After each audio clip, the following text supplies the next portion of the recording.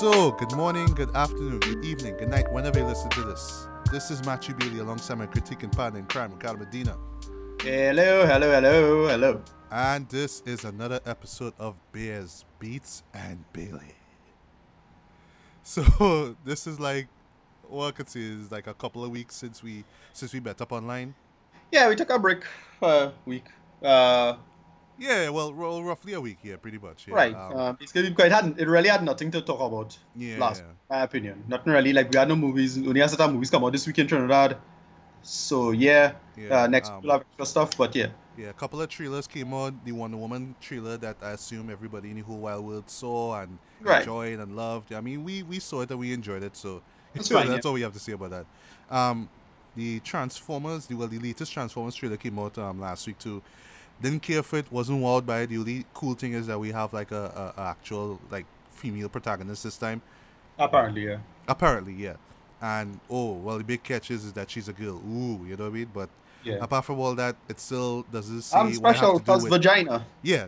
Yeah. But still, it doesn't explain what the title means or what it has to do with medieval knights or what Anthony Hopkins had to do with this or even what Mark Wahlberg had to do with this. I don't know. It's just not warm. I'm sorry. Maybe the last trailer might do it for me, but I just really have like really, really low expectations. These trailers not helping me at all. Sorry. Yeah. What else? Right, there was a particular trailer that you mentioned before we came online. For a particular film, I think it's based off of a book, if I'm not mistaken. Yeah, we just have the other little trailers here. So stuff like The Immortal Life of Henrietta Lacks is a famous book about 5 or 6 years ago.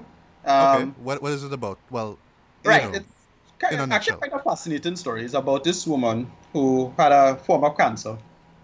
And then they take the cancer and they realize that the cancer cells, what they call healer cells, keep multiplying. And she's like this special person because no other type of cell ever could do this now. So they basically took this little piece of like biology and then use it in all kind of research, and potentially billions of dollars was made. So it's a whole interesting story of her family and a whole back and forth about it. Apparently Oprah Winfrey playing the daughter of the character because the book is from the daughter's perspective, telling the author about her mother. Okay, so who is playing the mother? Do you have any idea? Do you remember? I forget the actress name. Yeah, I forget. And then this girl playing the actress, I think Rose Byrne playing the author. Okay. Right, and they're just telling the story from the author's perspective from the book. I remember reading the book, and the author was just kind of running through her experience about what went down there. Yeah. Right, really, really big popular book. In terms of mostly it does get into like medical ethics and that kind of stuff. A lot of it is that, but it's just a really nice personal story about the family and what they went through. And they kind of just like a big part of it is again the ethics part is who should I make money off or what now. Yeah. So whatever. Also, you say the trailer for the third season of The Leftovers, which I'm a very big fan of. That's an excellent show in my opinion. All right, need to check that out. I think it's the third and final season, right? Yes. Yeah, so now I have more reason to go and watch this. I'm actually quite glad that they're wrapping it up instead of going on indefinitely. You mean you're just judging by the track record, by HBO's track record or something, or what? Or just that the story doesn't have that far to go? Exactly. And shows like that, what happens is that a lot of people compare it to Lostness, and one of the big problems with Lost is that it went on a little too long and end up fucking up the ending because they add all extra bullshit in it. A little too long, you say? I disagree, but like what, six seasons? About, yeah. Yeah, that show like that should have wrap up faster, and because they add extra stuff to the plot, that's what mess up the future. And I can answer any questions. All right, Leftovers. I heard a lot of great things about it. So me, when it comes to final season, I have to like see check it out for myself. So when it ends, it's like it's a solid show.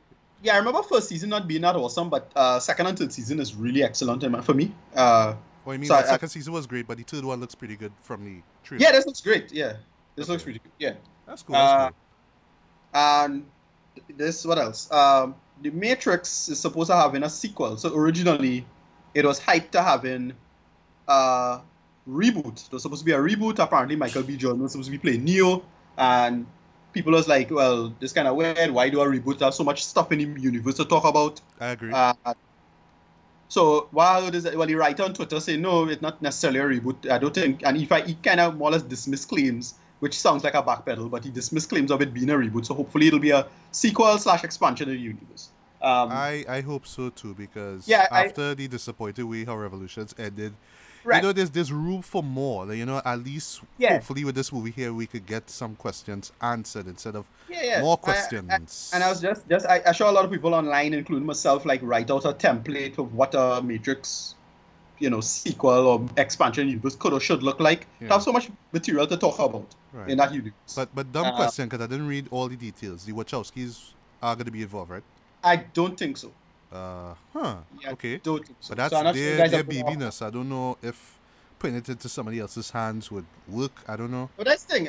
It's a big question of whether or not that's a good or a bad thing. Don't know.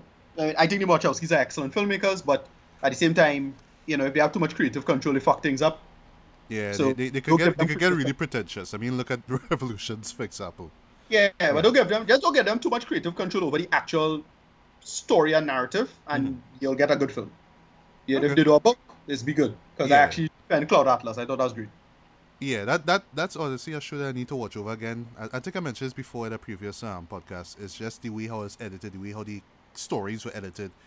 Kind of threw me off, quite a lot of times actually. So it's hard for me to kind of follow what was going on. But But it was a very ambitious movie for its time, I would say that. Yeah, exactly. I thought it was really well done and how it was paced together. I thought it worked for the most part. As usual, do compare to the book, but still solid. Right.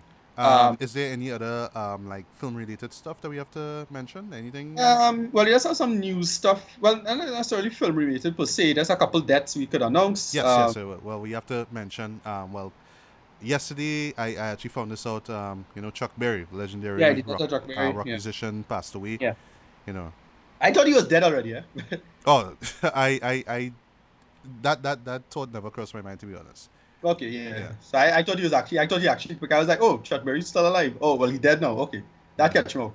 I mean, as African American, he just did so much in terms of not just rock music, but just music in general. His influence is just It resonates and will continue to resonate pretty much.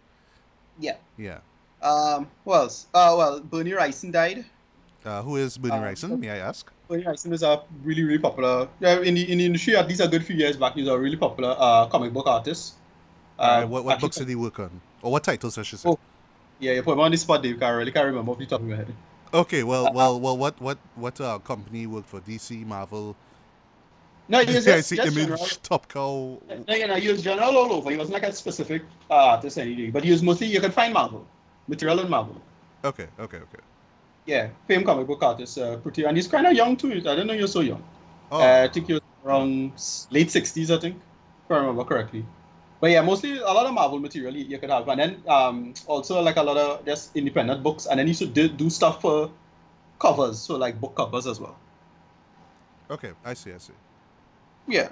So that's it. And then, well, we could talk about Derek Walcott. Yeah. I mean, how could we forget? How could us treaties forget? Great playwright, great author Derek Walcott passed away a few days ago at the time of this recording. I mean, a great loss. I mean, like a lot of my friends on Facebook just expressed their sympathies and regrets over his passing and whatnot. Yeah.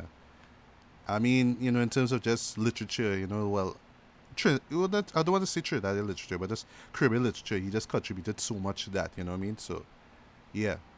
I was mildly familiar with some of his poetry. That's pretty much it. I actually never really went through his catalog or oeuvre or anything like that as a well, I think it's the same here too with me, just more of his poems. Yes. Yeah, actually, come to think of it, yes, it's his poems that I know from from secondary school education. Not so much like reading the books. Yeah, that's true. Yeah. There's no film men and not literature men. There's last two little things just to talk about before we start reviews. Samurai Jack came back.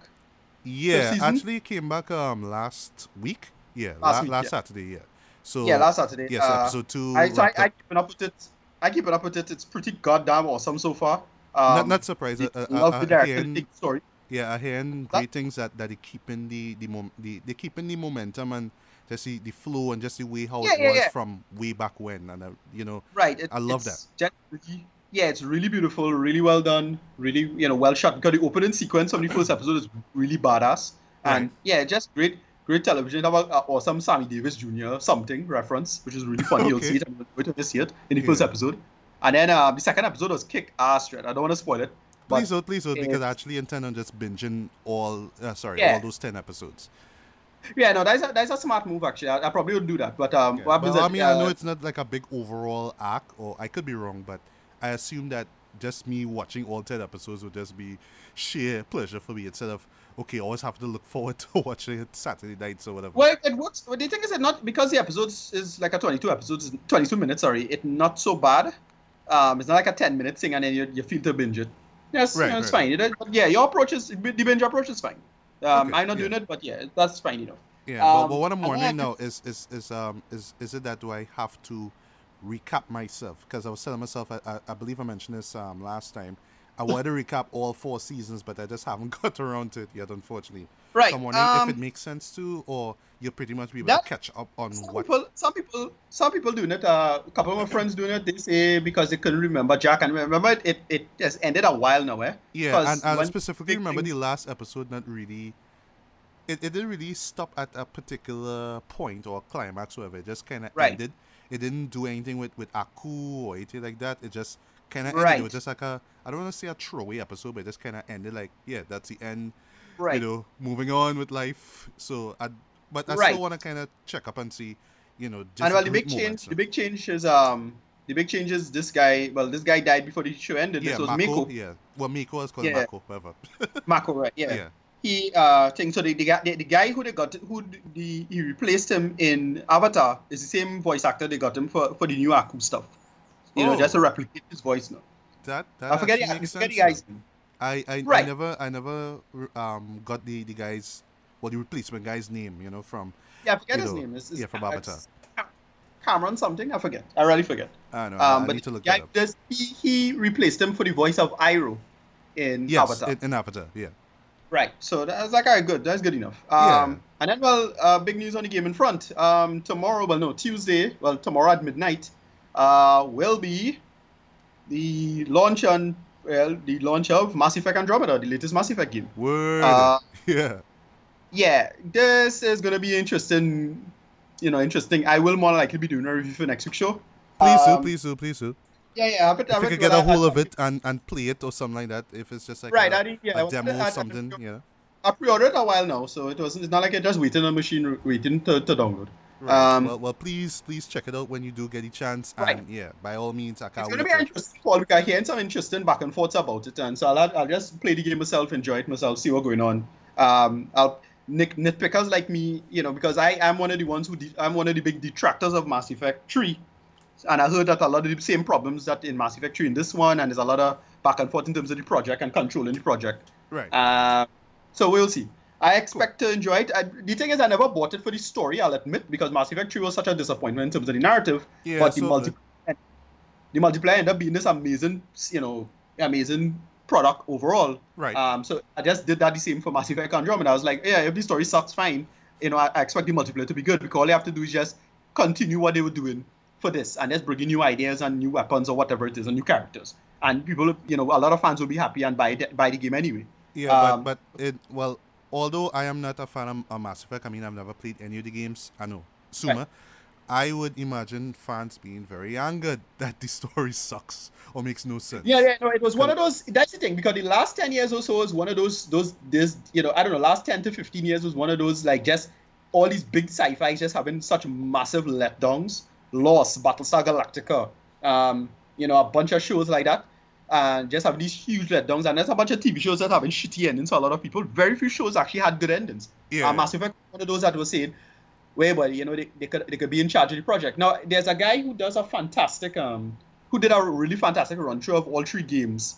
I forget his name. I was looking it up. I was watching through his reviews of all 3, and he just gave a great synopsis of all 3. Right. And he just, for the final game, he just said, it was just, the project itself was plagued with issues overall. And, it was just really, really unfortunate how that played out. Right.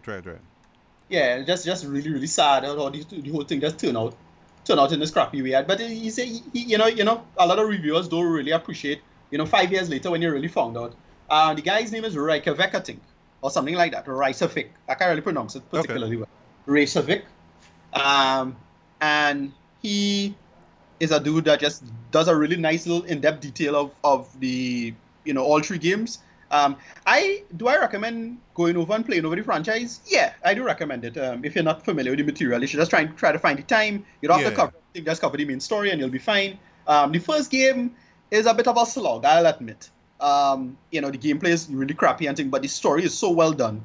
And then the second game is a good balance between story and gameplay. Story was a mess in the second game, but it improved the game. And then the gameplay is by far the best in the third, and then the story was just a kind of flat mess, even though it had a lot of great moments in it. But the overall plot just didn't work for a lot of people. Yeah, Mass Effect is still a really great franchise. It's a great science fiction franchise that was largely conscientious in many ways and, well, had big feelings in other ways. But I'm really ultimately excited to see what's going on with Mass Effect Andromeda. So I will be doing a review next. Sweet. I will be looking forward to that. I know a lot of people will be looking forward to hear, fans' thoughts on this new game that we're getting here. Right, and the sad part about, well, I'm going to probably talk about this in the review, but the sad part is it became a bit of a theater for, the current culture war involving, gay people and social justice warriors and all that feminism stuff. And it's unfortunate because it really poisoned the dialogue about what Mass Effect should be. But, So it really tried to be like a TV show in a sense now when you think about it. Trying to pander to certain, Well, that's the whole thing. It's not because at no point I get the sense that it's pandering in a naive sense. But a lot of people, they can't help but see it, and the cynical people who jumped on early. And I'll probably just go into that back and forth because there's a lot to follow, and it got really ugly at some times, especially after Mass Effect 3 played out the way it did. And well, I hear a lot of bad. It's a lot of poisonous reviews. I won't say outright bad reviews with Mass Effect Andromeda, but hearing some stuff. So I get the feeling that it'll disappoint me, but not, and then people just jump on and try to pile on in a unfavorable and uncharitable way. So we'll see. So that's it. I'll just do a review. Okay, and sweet. Speaking of fans being uncharitable towards something and critics being uncharitable towards something, we're going to talk about Iron Fist. Yes. We're going to start things off with a show that unfortunately I did not get around to see it because there was just so much stuff that was going on all of last week. So I did not get to see, the latest Marvel Netflix TV series, Iron Fist. But fortunately, Ricardo did, so he will be doing the review for that. Right. I started. Okay. Yeah. So well, before I get to that, sorry, we still had to see what we're gonna do next. Right after that, I will do an album review. It's it's for the late great Notorious B.I.G.'s his second and final album, Life After Death, which will be celebrated its 20th anniversary on March 25th. And this, of course, is following after his death on March 9th, 1997, the 20th anniversary, which we kind of acknowledged last week. Well, sorry, 2 Tuesdays ago, basically. Yeah, right. So I'll be kind of covering through just kind of track by track. It's a double album, so it's going to be a lot of stuff for me to talk about, but I'll just kind of run through it fast. I'm not going to, ramble on about, or analyze every single track and whatnot. And yeah, that's pretty much what I'm going to be doing for that album. Right. And of course, we finally got the chance to see 2 long-awaited movies. Get Out, which is the debut feature from Jordan Peele, most famous for, the Key and Peele sketch comedy show, which still holds up. Yeah. What a transition, by the way. And Kong Skull Island, which is which is actually part of this big monster-verse or kaiju-verse or whatever you want to call it, that's going to tie in, 2040's Godzilla and I assume some other famous creatures as well. Yeah. So, we'll start things off with, like I said, a show that unfortunately I didn't get around to see it. But before we get to what you have to say, since the series came out Friday, right? A lot of people were on Facebook and they were kind of complaining. Well, one guy was saying how Iron Fist was terrible and the shit and nothing about it works. Right. Some people were just picking certain things and saying, oh, that's cool, that's interesting, oh, that was sweet and all that kind of thing. So just off of Facebook alone, I could tell that this show pretty much got mixed reviews. It wasn't like stellar reviews. It was like, oh my god, I love it, Luke Cage. Oh my god, I love it, Jessica Jones or Daredevil. But I haven't seen a single thing. So Ricardo, fill me in. Let me know. Oh boy. All right. Iron Fist. How was Iron Fist? Okay, so it has the exact opposite problem of Luke Cage, where opposite problem. Okay, so Luke Cage started good, started fun, and then kind of last half was kind of a slog. Mostly Yes. because they decided to get rid of Cottonmouth inexplicably. Yeah. That was a bad call. This is the opposite. It starts really bad, and the thing is, so when I saw the reviews, It has a very low score. It has like a 35 or so in Metacritic, and has a 17 on Rotten Tomatoes. What? 1.7. So Serious? I would expect I was like like, wow. 50 or at least a 40, but Nah. 17? Nah. Yes, it's really, really panned by the critics. And so I was saying, okay, Jeez. what going on? So here's the thing. When it comes to stuff like on Netflix, I don't really take the critics seriously because one, the critics only get to see the first 6 episodes or so, and they judge that. Right. And so when I saw that, I was thinking, it immediately reminded me of BoJack Horseman. I remember BoJack Horseman first season, first six episodes was reviewed, and it was actually quite mediocre. So it gets like a 60 on Rotten Tomatoes. Sorry, on Metacritic. And then I was like, I watched out the whole thing, and I was like, no, this deserves way higher than that. Not realizing at the time that the critics only watched the first 5 or 6 episodes. Oh, that makes sense because the first 5 or 6 episodes did deserve a 60 if you judge it only on that. Right. But that's a something there. Well, with Rotten Tomatoes, they actually do that. A show could be like about 3 or 4 episodes in, and they'll just give like a high score for that, and they might end up keeping that same score, but they might just change the critical consensus a little bit. They might say, well, maybe kind of falls flat to the end, but it's still an overall great series. But you see, Exactly. they are judging off of the first few episodes anyway. You know what I mean? Right. So it is very misleading, right? In the sense of how the critics judge, generally judge TV shows, and in judging this show. Mm-hmm. However, still watching the entire thing, it still kind of sucks. Wow. Okay, so here's the problem. Well, yeah. What is it about? What was it Okay, about? so That, story's about this guy called Danny Rand. Roughly 15 years before the events of the show, right. he went missing, and he shows up all of a sudden. Arrow. Arrow, anyone? Right, basically, it's pretty much Arrow. It's almost identical to Arrow in almost every way. So he comes back to his company. He have wealthy parents. The wealthy parents dead in a plane crash. He's spending on an island and being a badass. He was in a monastery and he learned this secret technique. And then he grew up learning like this technique called the Iron Fist. And the Iron Fist is just basically him having the ability to control his chi and basically turning his hand into this super weapon essentially. Like could more or less punch anything. Right. That reminds me of Five Figures of Death or King Boxer. Right. That's a very, very, very famous kung fu flick. If you haven't seen it, check it out. It's awesome. But that's that whole idea of like using all your power into like your fists and then your fist lighting up. I think that always reminds me of that movie. Right, pretty much that. Good. The thing is, a lot of the like the underbelly devil, like the underbelly martial arts stuff from Marvel, is just ripping off all of that. Of course. Did a lot of it. Electro did a lot of it. Yeah. And Iron Fist does a lot of it. Anyway, so basically, what it is, he comes back to the company, but then no one believes him that he's Danny Rand because for whatever reason, he has no good information to prove he's Danny Rand. And they have to kind of prove that over a period of time. Oh, so because he had a beard, so it's like they couldn't see. That's the problem, is that a lot of it is really sloppy, and in terms of explaining like why characters don't ask certain questions or why characters don't ask this immediately. Mm-hmm. They explain it eventually, but the pacing is so strange that it doesn't really like flow really well now. Because characters should like ask simple questions and they don't. Right. And it's hard to follow why it is that these characters won't ask these questions. Another problem. I'm just going to straight up say this. Finn Jones in this role is straight up really unlikable. What? Not a bad actor, but that character and how it's written is like, geez, why I just not getting into this character, Joy. What is he? He's an asshole? That's the thing. Okay, so I kind of get what you're trying to go for, where because he went missing for so long, he don't really have good personal skills now. Oh, okay. I kind of get that is what they're trying to go for because he basically went missing when he was, I don't know, like 11 or whatever, or 10, I forget.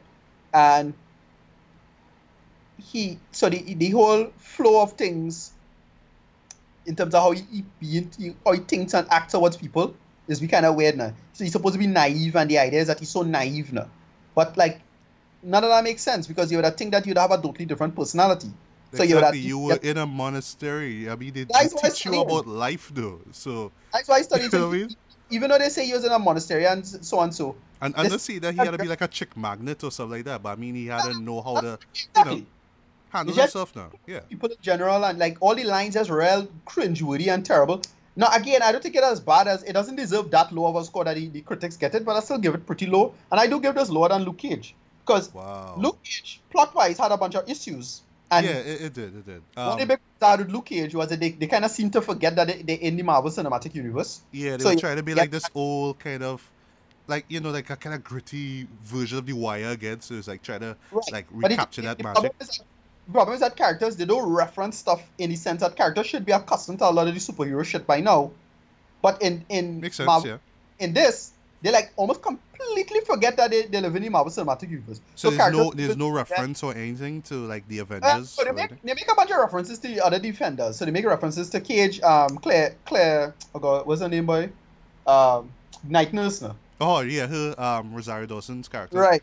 She's in this one, right? Just remind me. Yeah, she's in this. Of course. Duh. She makes an appearance. She a good few episodes actually. All right. They link stuff. They link stuff to Jessica Jones, the lawyer. There's Carrie-Anne Moss character. She shows up. Oh, okay. I was looking out for her in Luke Cage, but she wasn't there. But yeah. Yeah, not really. Now she shows up in this. Right. And she serves a really big purpose. And then they show the powers and the fight. Here's the big problem. The choreography in this is garbage. Good God. Now, if I could just stop you there for a bit, right? I saw a clip, right? It's with this Asian girl. I assume that she eventually kind of help or team up with Danny. She eventually team up with Finn's character, right? Yeah. I saw that fight scene where she was in the cage, and I was like, okay, well, she going up against a taller, tougher guy. Okay, I just watching it. I like, well, the fight scene was choreographed, but I was just telling myself, but is she more skilled in terms of martial arts? She would have like be able to like mash him up like real faster. Like I was just watching it, like I didn't really. Just the choreography itself didn't feel real to me. Choreography is really, really like the whole thing. That's the main problem with this. The whole thing is sometimes just unpolished and then other times downright sloppy. Some really terrible edits. I'll say sometimes it's sometimes it's unpolished, other times it's downright sloppy. Right. So the editing in the fights really, really like everything is a cut. So, like again, you see how Daredevil did the long takes, so their fight and had solid choreography with it. And because Matt is not some super martial artist type, you understand why he's a martial artist, but they didn't really make it that way. Like they have him like a ninja. Danny now supposed to be this martial artist, but the shit just looking tired and weak, dread. Like it had this fight in episode I think 8 or so. That is where he had to fight a drunken master. And okay. Yeah, at face value, thinking, all right, when you now hear the problem. As they say, Jack Chan spoilers now. So you want like a real badass free flowing fight with a drunken master, and you did not get that. It's one janky ass fight, and everything cutting in a shitty way. I was like, wow. And I guess that's just a lot of mediums and close ups, right? No whites to sell it. It's real bad, dread, and outright bad cuts. Like so, you have a part where the character move forward and then they'll just cut her foot off our wall. And it's like, yeah, but when she foot was on the wall, like at no point it flowing now. Right. So not feeling natural with this edit, nothing. Now, I'm afraid to ask this question, right? But do you think that the editing for those fight scenes are done in such a way to hide the fact that these actors can't fight to save their life? Clearly. Lord, you see, that's what I didn't want to hear that for sure. Call Iron Fist one. No, that's the problem. Like in the case of so in the case of Jessica Jones and Luke Cage, it makes sense why the choreography wouldn't be good because the characters can't fight. They're just powerhouses, right? Exactly. Right? Yeah. Especially in the case of Luke Cage because he's just a big power. He's like, yeah, I don't want to learn to fight. I'm just gonna walk through this place like a tank. And just take bullets because that's what he does. Exactly. Yeah. Just walk through the place like a big tank. That's it. You don't need a choreo. And I still thought those action sequences flowed quite well. Me too. Because Danny's supposed to be this big martial arts person and it's the shittiest fighting dread. It's like, yeah, I'm not feeling this man at all, dread. The story itself was kind of aimless too. Yeah, well, that was what I was about to ask. Like, how was the story at least? Right, so the story is these two characters, well, they meet chums, which is basically Danny's like really close friends when they was growing up. They took over the company, and you learn it have a bunch of mysteries and twists that really don't go anywhere ultimately, but it does have arcs or characters. Right. So the main villain is Madame Gao. Yeah, who I remember from from Daredevil season 1 and 2. Mm-hmm. Good, cool. She's the main villain, kind of the main villain in this because she's just like part of the clan, but it have other villains who you learn a bigger villain that later on involved with Danny group, and they have a whole thing with respect to the same monastery, and they kind of bring that come full circle. And then right. Well, do they mention the hand at all from the right? Daredevil season 2? It's a big part of it, but it's a different section of the hand because the hand have like multiple groups now. And well, why am I not surprised? Here's my thing: I absolutely hate the hand and how they treated in these things because for me it's too supernatural or what? Sorry, they were too much based on supernatural elements. Yeah, that's one big problem. And two, they're kind of boring. Like how you just make mystical ninjas boring? They kind of made them boring. So like for me in season 1 of Daredevil, that was the best hand stuff by far, where you had to fight this guy with the chain sickle thing. Yes. Love that sequence by the way. Season 2 was a waste of time. Season 2 was rubbish because the hand was too much ninjas. You didn't need to be there. Like at most, I'd have them just have Elektra. Just do the little hand stuff and then get rid of them. To me, Daredevil and Punisher should be fighting soldiers the entire time and gangsters, whatever. Right. And that's the thing. The worst part of Daredevil is the best part of Iron Fist, in my opinion, which is the hand. Hand just boring, the lame. In my opinion, I'm not really feeling them in this. Everything else works in some other part. They do a lot of stuff with mental issues, but again, because Jessica Jones did that so much better with Kilgrave, right? That works. And let me guess, with all these attempts at trying to address mental issues and stuff, you still don't care for the character at all, right? Do you? Right, yeah, they didn't give a shit about the character at all. It's more like, well, not really mental issues, but because he's being fooled into thinking he's mentally ill now. Okay. Yeah. And then they do an arc with some drugs, and they hand up spreading drugs in the city, and they're using Danny Company to do it. Oh, and it's an aimless, kind of plot points that kind of wrap up at the end.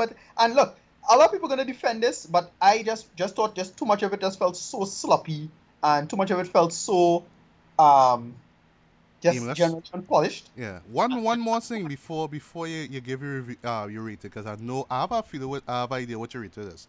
Are there any comic book characters that make appearances in this series, apart from the obvious like the Defenders and Rosario Dawson's character? Are there any new characters that show up? I can't remember off the top of my head anybody brand new shows up other than the girl I forget the girl's name, the Asian girl is it? Right. Who's the new person that shows up, boy? I don't think anybody. They just kind of make references to Defenders and because Defenders is finished shooting. So we're going to get a trailer soon, hopefully. And ultimately, we're going to just see, like, this rushes out because they just do an ending with the DEA. It have a whole thing. Okay. Ultimately, this was just a real big disappointment because of how sloppy everything was. Editing was bad. Just no good music. Like, you see how Luke Cage just had so much style, even though the substance wasn't really there. Luke Cage just had added so much to the story, to the world that they were created there. Yeah. And he generally does like the characters in Luke Cage in general. He does like them. They have nice personalities. He enjoying their presence. Yeah. This is just dry for me. And well, on the subject of music, even Jessica Jones with that sort of noirish music, that worked too. It was a set to that tone. And Daredevil, of course, with that sort of drama, that really dramatic score that they had with it. But I don't know. I haven't heard anything from Iron Fist. So how was the music, by the way? Yeah, it has some alright. Like they started off with that song "So Fresh So Clean" from Outkast. From Outkast, yeah. They have a couple little hip hop songs that nice in between peppered in, but overall it's like it's just normal. And I just say overall it just felt really unfinished and unpolished ultimately. Well, last question. Do you think that they just probably picked the wrong hero to actually?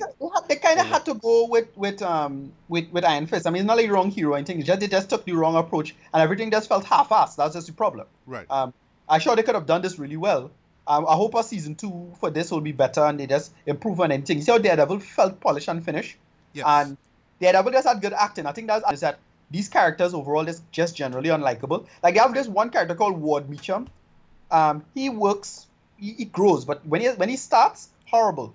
Danny overall never improves for me overall over the series.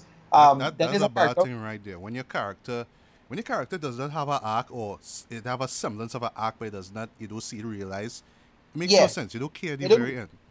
Right, Yeah. and I'll say just everything just felt on point. As I say, they just like little blocking issues and like your characters supposed to go from here to there. And it's like what? Why would you just go there to there? And it has a bunch of weird story issues in just flowing like where characters should be.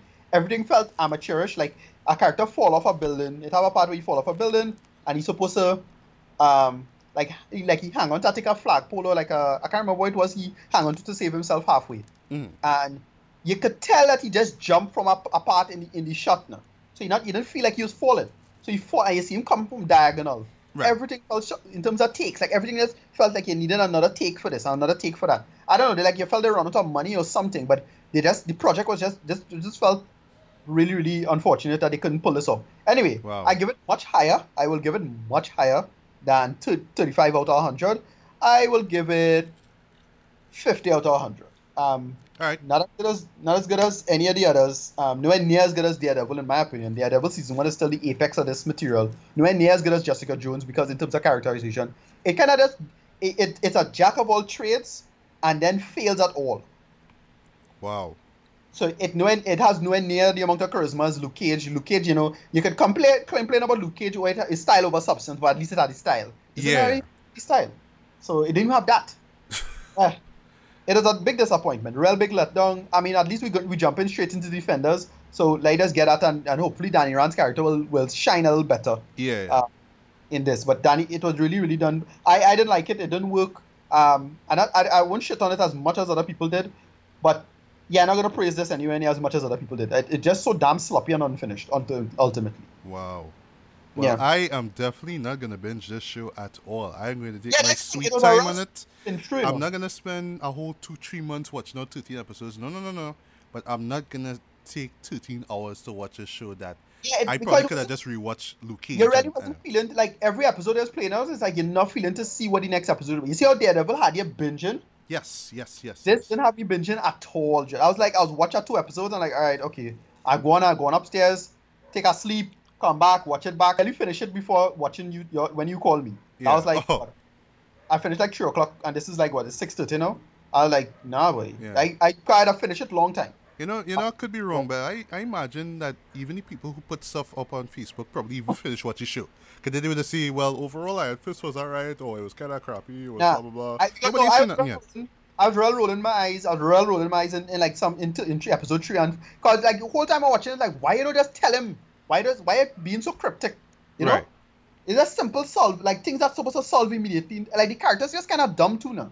Everything was badly written. Clearly, they were badly written. Yeah. Everything was sloppy across the board. It's a shame. The thing is, they had 3 shows that raised the bar already. You know what I mean? Like all they kind of do is just be a little innovative, try to be a little different. But I don't know. It's probably like they just ran out of steam, and it was just like a placeholder, basically until Defenders come around. All it does is just kind of more or less teases Defenders. Yeah, I think that's the purpose of it. Other characters or anything like that. Just teases Defenders. And the mere fact that nobody was really hyped for it is just like, oh, Iron Fist trailer, okay, so that was alright. That's true. I was not a hype for it, but I thought it would be good. I thought it like, hey, this is gonna be real hard. Surprise people, I know what I mean. Yeah. But wow, boy, sorry to hear that, boy. It's a shame. And I'm actually kind of glad I didn't spend 13 hours watching this show, but I still want to see it for myself, so at least I could see what all this big criticism was about. Right. Yeah, whatever. Alright, so we're moving from TV. I was going to say from TV to music. So I'm finally going to be doing my music review of the Notorious B.I.G.'s Life After Death. Originally, I was going to do it as a written review because it's 2 albums and there's so much to cover. But I just figured, you know what? Because of time and just stuff in my way, I might as well just wing it. Just basically just kind of read through the notes that I have. I mean, I'm not going to read every single word and detail because, I mean, we have other stuff to cover anyway, you know what I mean? Yeah. Right. So, Life After Death, like we said, is the second and final studio album from Christopher Wallace, aka the Notorious B.I.G. It came out on March 25th. Christopher, we acknowledge. Yes. Off of Bad Boy Records. This album came out roughly 2 weeks after his untimely demise on March 9th, 1997. And on the subject of that though, about like when I was young and naive, like, you know, I know like I was familiar with his music. I never listened to his albums. I just saw like his music videos and stuff because they were in heavy rotation on TV. And then when I heard about his death, I was just like, well, oh well, he died. Well, that's because he's a gangster rapper, so he kind of deserved that. But that was just me being naive at the time. Now. But then as Right. I got older and I listened to his music, and I really understood who, who Biggie was and what significance he made in terms of rap music. I was like, well, wow, this is just such a terrible loss. And what makes it even more heartbreaking is that 20 years from now, 20 years later, we still don't know who actually pulled that trigger, Right. who actually shot him from that car, that night in California. We don't know up to this day. Same thing with Tupac, who died, Right. a year before. We still don't know. A lot of people say, well, the police was involved and all that, but I don't think so. I think it's just some I don't know, just some fellas who just genuinely did not like this man head at all. I just figured, what? Here's an opportunity. Boom. That's it. I don't think Right. there's any police cover up or any kind of conspiracy or some kind of thing. It's not like they were MLK or Malcolm X. It's not like that. And I know they will try to twist that thing with Tupac. And yes, he's a revolutionary. He's talking about free the black people, all that kind of stuff. I don't think Yeah, so. no, It's no. just Yeah. people who just angry, had an opportunity, and boom, that's it. But before I get to like the actual review, have you listened to Life After Death, or have you checked out Yeah, any not of the not tracks? in a Or long time. Well, I didn't prepare for it for this review though.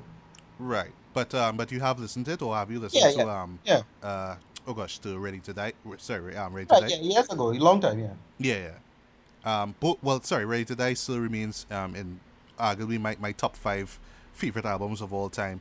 Life After Death, on the other hand, I'll get to that. 'Cause this one is a little iffy, because I mean there's lots to like about it, but at the same time, it kind of falls under the trap that a lot of double albums suffer from, which is called filler.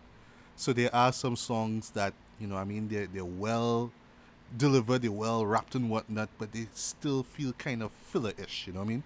Right. But what I kind of want to talk about here, but I'll kind of mention it along with the track by track review, is just the overall significance of this album here in terms of just Biggie's music and what it managed to do consciously and unconsciously. Because like I said, this album came out, was released a couple of weeks after he died, but this album here pretty much prophetic in a sense, because he was talking about death and just the mere fact that he died. You know what I mean? It's almost like he kind of called it on himself. So you can't help but like every time you listen to certain tracks of this album, it's kind of like, well, Jesus, like it's kind of weird, you know what I mean? Because it's almost like he predicted it. He predicted that it would happen. Like I know Right. deep down inside, he know that it would not have happened just like that. But the mere fact that it did just makes it kind of scary though when you think about it. You know what I mean? But anyway, Yeah. so let me just kind of run through track by track. I wouldn't stay too long on each one, 'cause like I say, it's a double album. So yeah. All right. So from the last album, Ready to Die, the final track on that, which is still, in my opinion, one of the best Biggie songs ever recorded, "Suicidal Thoughts." If you remember how that track died, it was him basically, calling Puffy. I'll call him Puffy in the case of this review here. I'm not gonna call him Diddy. I'm gonna call him Puffy here, or Puff for short. And he calls him and he's like, he's ready to die. He wants to go to hell. He's a piece of shit, all that kind of stuff. And then, Puffy's on the other end of the line is like, Biggie, don't do it. And then, yeah, he shoots himself. And we all assume at the end of that album he dies, but actually, at the beginning of Life After Death, which is called the Life After Death intro, we realize that, he's on his way to the hospital and he's being treated. And Puffy is there just kind of assuring him, like, just wake up, man, wake up. We got a lot of things to do, man. Come on, man, live your life, that kind of thing there. Which more or less kind of sets up the tone of the overall album. But it's just, once again, when you realize that, yeah, this is, I mean, the skit is there, but, when you think about it, this is kind of mirroring what happened on that dreaded night of March 9th, you know what I mean? Yeah. So once again, it's almost like he's predicting his own death, and the album just started. It's really morbid when you think about it. It's really really kind of weird and morbid when you think about it. But yeah, this is how the album starts, and I thought it started off well. So we jump into track 2, which is Somebody's Gotta Die. Now I'm gonna say something kind of controversial, but if you're a hip hop head, it's the truth already. Say what all you want about Tupac being such a great rapper and whatnot, but Biggie was the better storyteller. Yeah. hands down, he was the better storyteller. With his Tupac had what Brenda's Got a Baby. Right. That's like the only story song I ever heard from him. I mean, it's a very depressing story, but it works. You know what I mean? But Biggie just had so much a great stories to tell. Even from like Warning back in the last album. Remember Warning? You know, damn niggas want to stick me for my people. That's a great story right there. You know. And with this one here, somebody's gonna die. Basically, he's just kind of talking about where it's not true, of course, but it's just with him and his crew basically retaliating against retaliating pretty much against this rival drug dealing crew who murdered their friend. This is like, you know, he wakes up similar to how Warning starts off, where he was sleeping, as like, you know, who the hell is this knocking on the door, basically, blah blah blah. And then he hears the news that his friend died, you know, got shot. And then it's just basically just kind of them planning out, okay, now we got to get these fellas. This is the mindset we in, you know, this is how it is. And as the chorus says, somebody's got to die. If I go, you have to go. That kind of thing. And that's that kind of mentality. But what I like, though, without spoiling anything, is how it ends, where it's kind of, it's not really so much a twist ending, but it just really ends on this kind of tragic note where you really get to, you really get a sense of how bad this whole, you know, gang violence is. It's not just, oh, well, I just killed this guy and that's it. There are consequences to it. And that's all I'll say about that. But I love the production in this. Overall, there's like this, there's this sound effect of like rainfall playing in the background. I thought it worked perfectly in just setting this really dark tone. And just, you know, from a lyrical standpoint, I mean, Biggie he just kills it. You know, he just has such attention to detail. And, you know, in this particular track, you just, like, it just basically kind of seeing everything kind of play out in front of your eyes. Just so well done. And it kind of sets up this whole cinematic tone, you know, about this entire album. And on a side note, why I say cinematic is because, you know, particularly at the time when this album came out, you know, hip-hop was becoming more and more commercial, particularly, you know, thanks to, you know, Puffy and, you know, the shiny suit era and that kind of thing. So everything just had to be so much more larger than life. It wasn't just about, you know, samples and loops. You know, they had to be more creative, they had to be more melodic. And, you know, with this particular track right here, which kind of pretty much starts off the album, you get that idea of things have changed in terms of the rap game. This is how it is now. So on the subject of cinematic now we get to the first single of the album, which is one that we know, Hypnotize. Now, do you remember the video for Hypnotize and how crazy that was? Yeah. Yeah. I remember this particular interview that I think it's the final interview that Biggie had. You know, the one where they sample a lot out of, and he was saying that, you know, they were inspired by The Rock.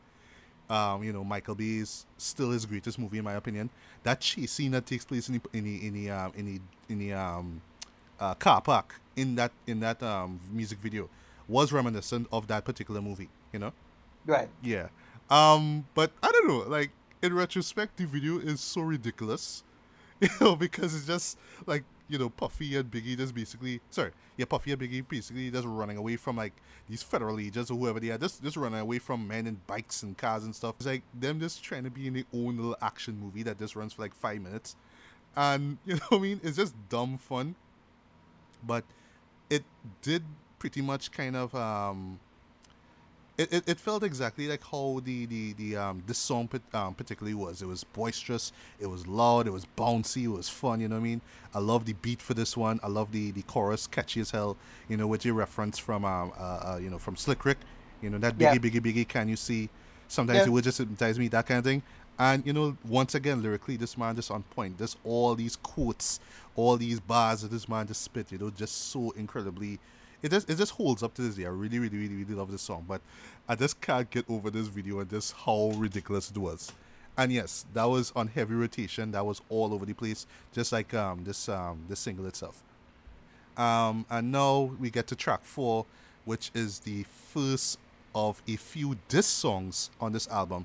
Yes, Biggie does diss a few particular rappers on this album. So this one is called Kicking the Door, which is produced by my boy DJ Premier, still one of my all-time favorite hip-hop producers ever.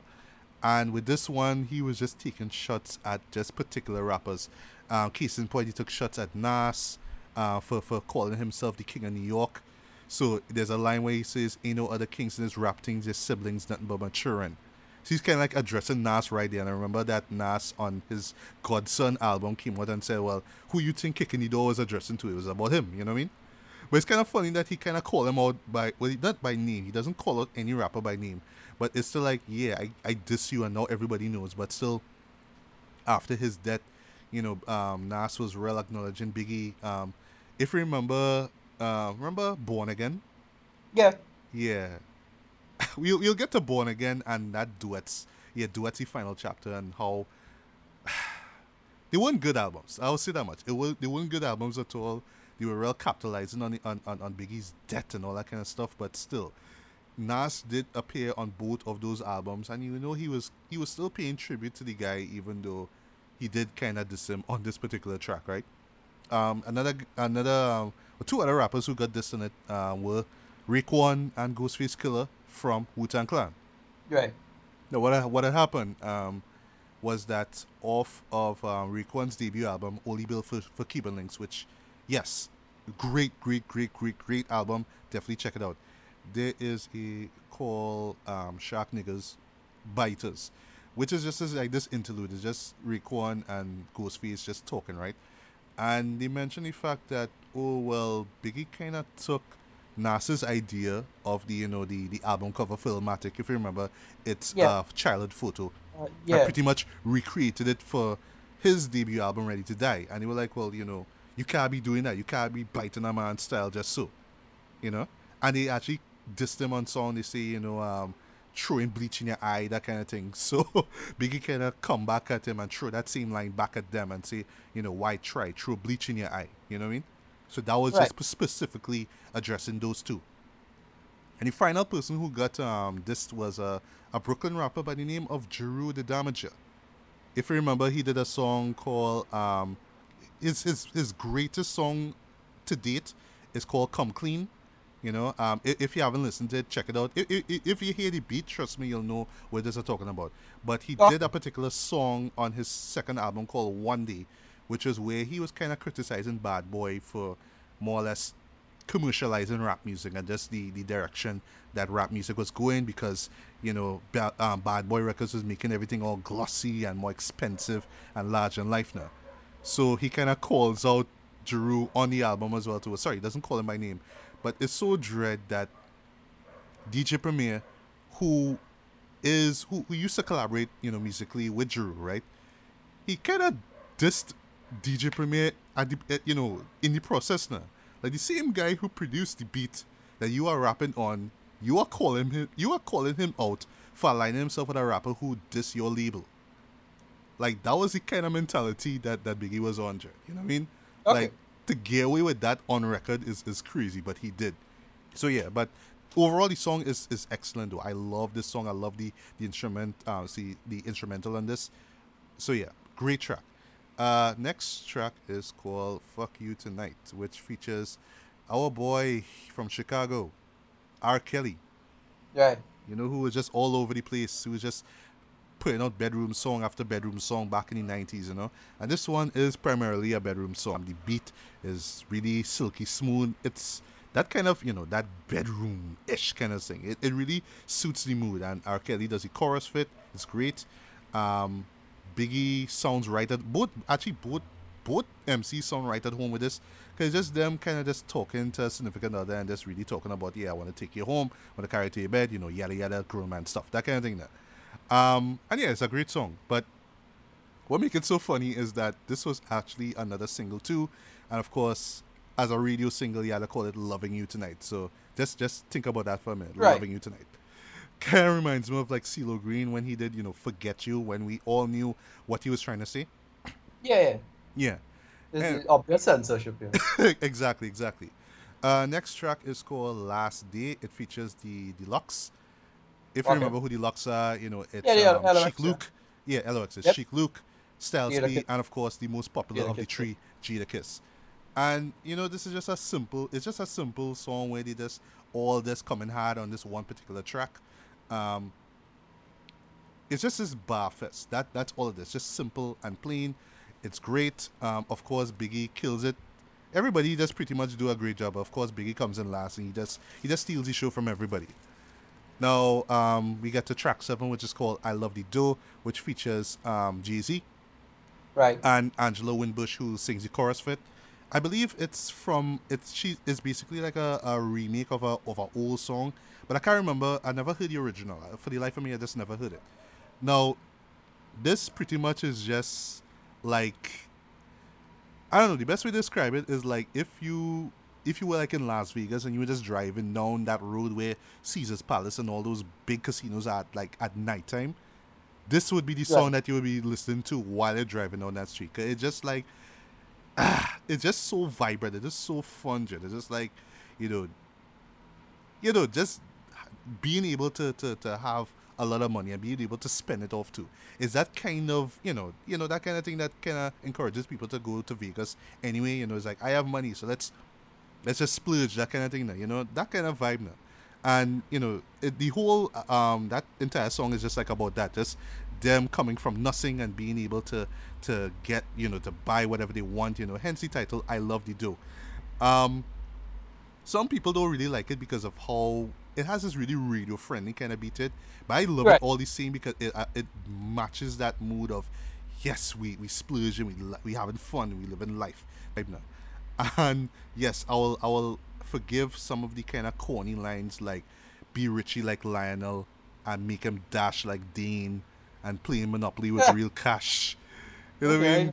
Or "let's live for the moment, make sense doing it, now make dollars." You know what I mean? Those kind of things I could let slide. I mean, in retrospect, it's all very cheesy, but it's like, because it's all about just living that life, that rich man life, I guess, I could let all that slide. So cool. Now, track 8, I believe I believe you're familiar with this song. If whether you listen to the album or not, you should know about this song. What's Beef? Yeah. Yeah. Now, before I even got around to listen to this album in its entirety, I remember somebody, like, I think it was in secondary school, somebody was telling me, boy, they have this song, boy, this Biggie sing, but real nasty, boy. Like, oh my God, it's like, worse, like, oh my God, it's so bad. Like, I don't mean bad as in terrible, that's bad as in so deviant, so nasty, so messed up. And that song was What's Beef. And then when I listened to it, it's like, yeah, not that bad though. I mean, maybe my mind just desensitized or whatever. But I do see why some people will kind of call it out for being so bad, so deviant. I still think like "Dead Wrong" is probably his most devious song, but I could be wrong. But anyway, for me, yeah, but just something about "Dead Wrong," something about just those lyrics, boy, was just like, oh my God, man, they playing this on the radio? Jeez. Yeah, no? But What's Beef though? Can't play this on radio for obvious reasons, and primarily the song is just about Biggie just kind of talking about what beef is, and I like. Somebody gets sodomized and Dead Wrong with a broom, so like, yeah, you know what I mean, like that kind of thing, Jen. Yeah, and then but What's Beef is much more intelligent. It's like I say, it's about them kind of talking about what beef is, and to them, as in Puffy and Biggie, beef is not just, oh, I just gonna call you out on waxing, yeah, but this you blah blah blah. It's like, I could just call a man right now and then your family gone. Just like that. And the line, but this is like the most jaw-dropping moment in this whole song, is where he says, he mentions, right, so just paraphrasing, he mentions his nigga Gutter who known to kidnap kids, fuck them in the ass and throw them over a bridge. Yeah. Yeah, so that line was like, I actually admit, the first time I heard it, I was like, oh, really? That's the direction you go with this? Wait, nah. Like, there's some real dark shit now when you think about it now. Yeah. But now I listened. Now I was like, it's kind of darkly funny. You know what I mean? Like I don't cringe when I hear it. But basically, it kind of sets up the whole tone of this song, which, like I say, just basically like, I don't have to come out in person and hit you or do anything bad to you. I know people who know people, so you just lay low, or else like you could lose your life, or somebody close to you could lose your life. And the way how he raps in this is really calm. It's really cool, it's not like he just barking out orders and saying, yeah, I'll get you, that kind of thing. No, he just kind of calm. It's like, all I need to make is one phone call, all your disappear by tomorrow, all your guns is borrowed, that kind of thing. He just say it's so calm, like is nothing to him. Basically, that's how it is. And I didn't mention this at the beginning, but it really sets up the direction that this album, Life After Death, is, which is basically like in Ready to Die, it was from the perspective of a hustler, right? He was angry, he was more, he was pissed off at life and everything. I was just like, I just had to make money. If not, then I might as well just be dead.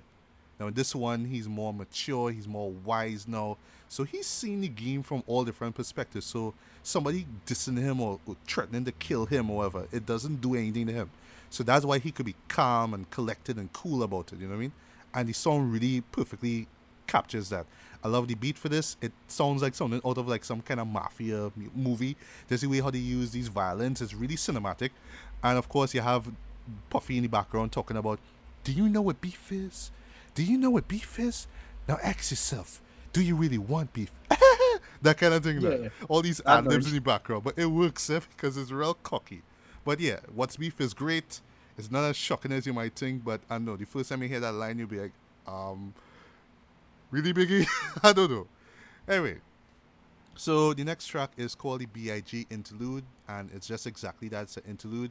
He takes this classic Golden Age rap song from a rapper that a lot of young heads would know. His name is Schoolie D. He had this song called PSK, What Does It Mean?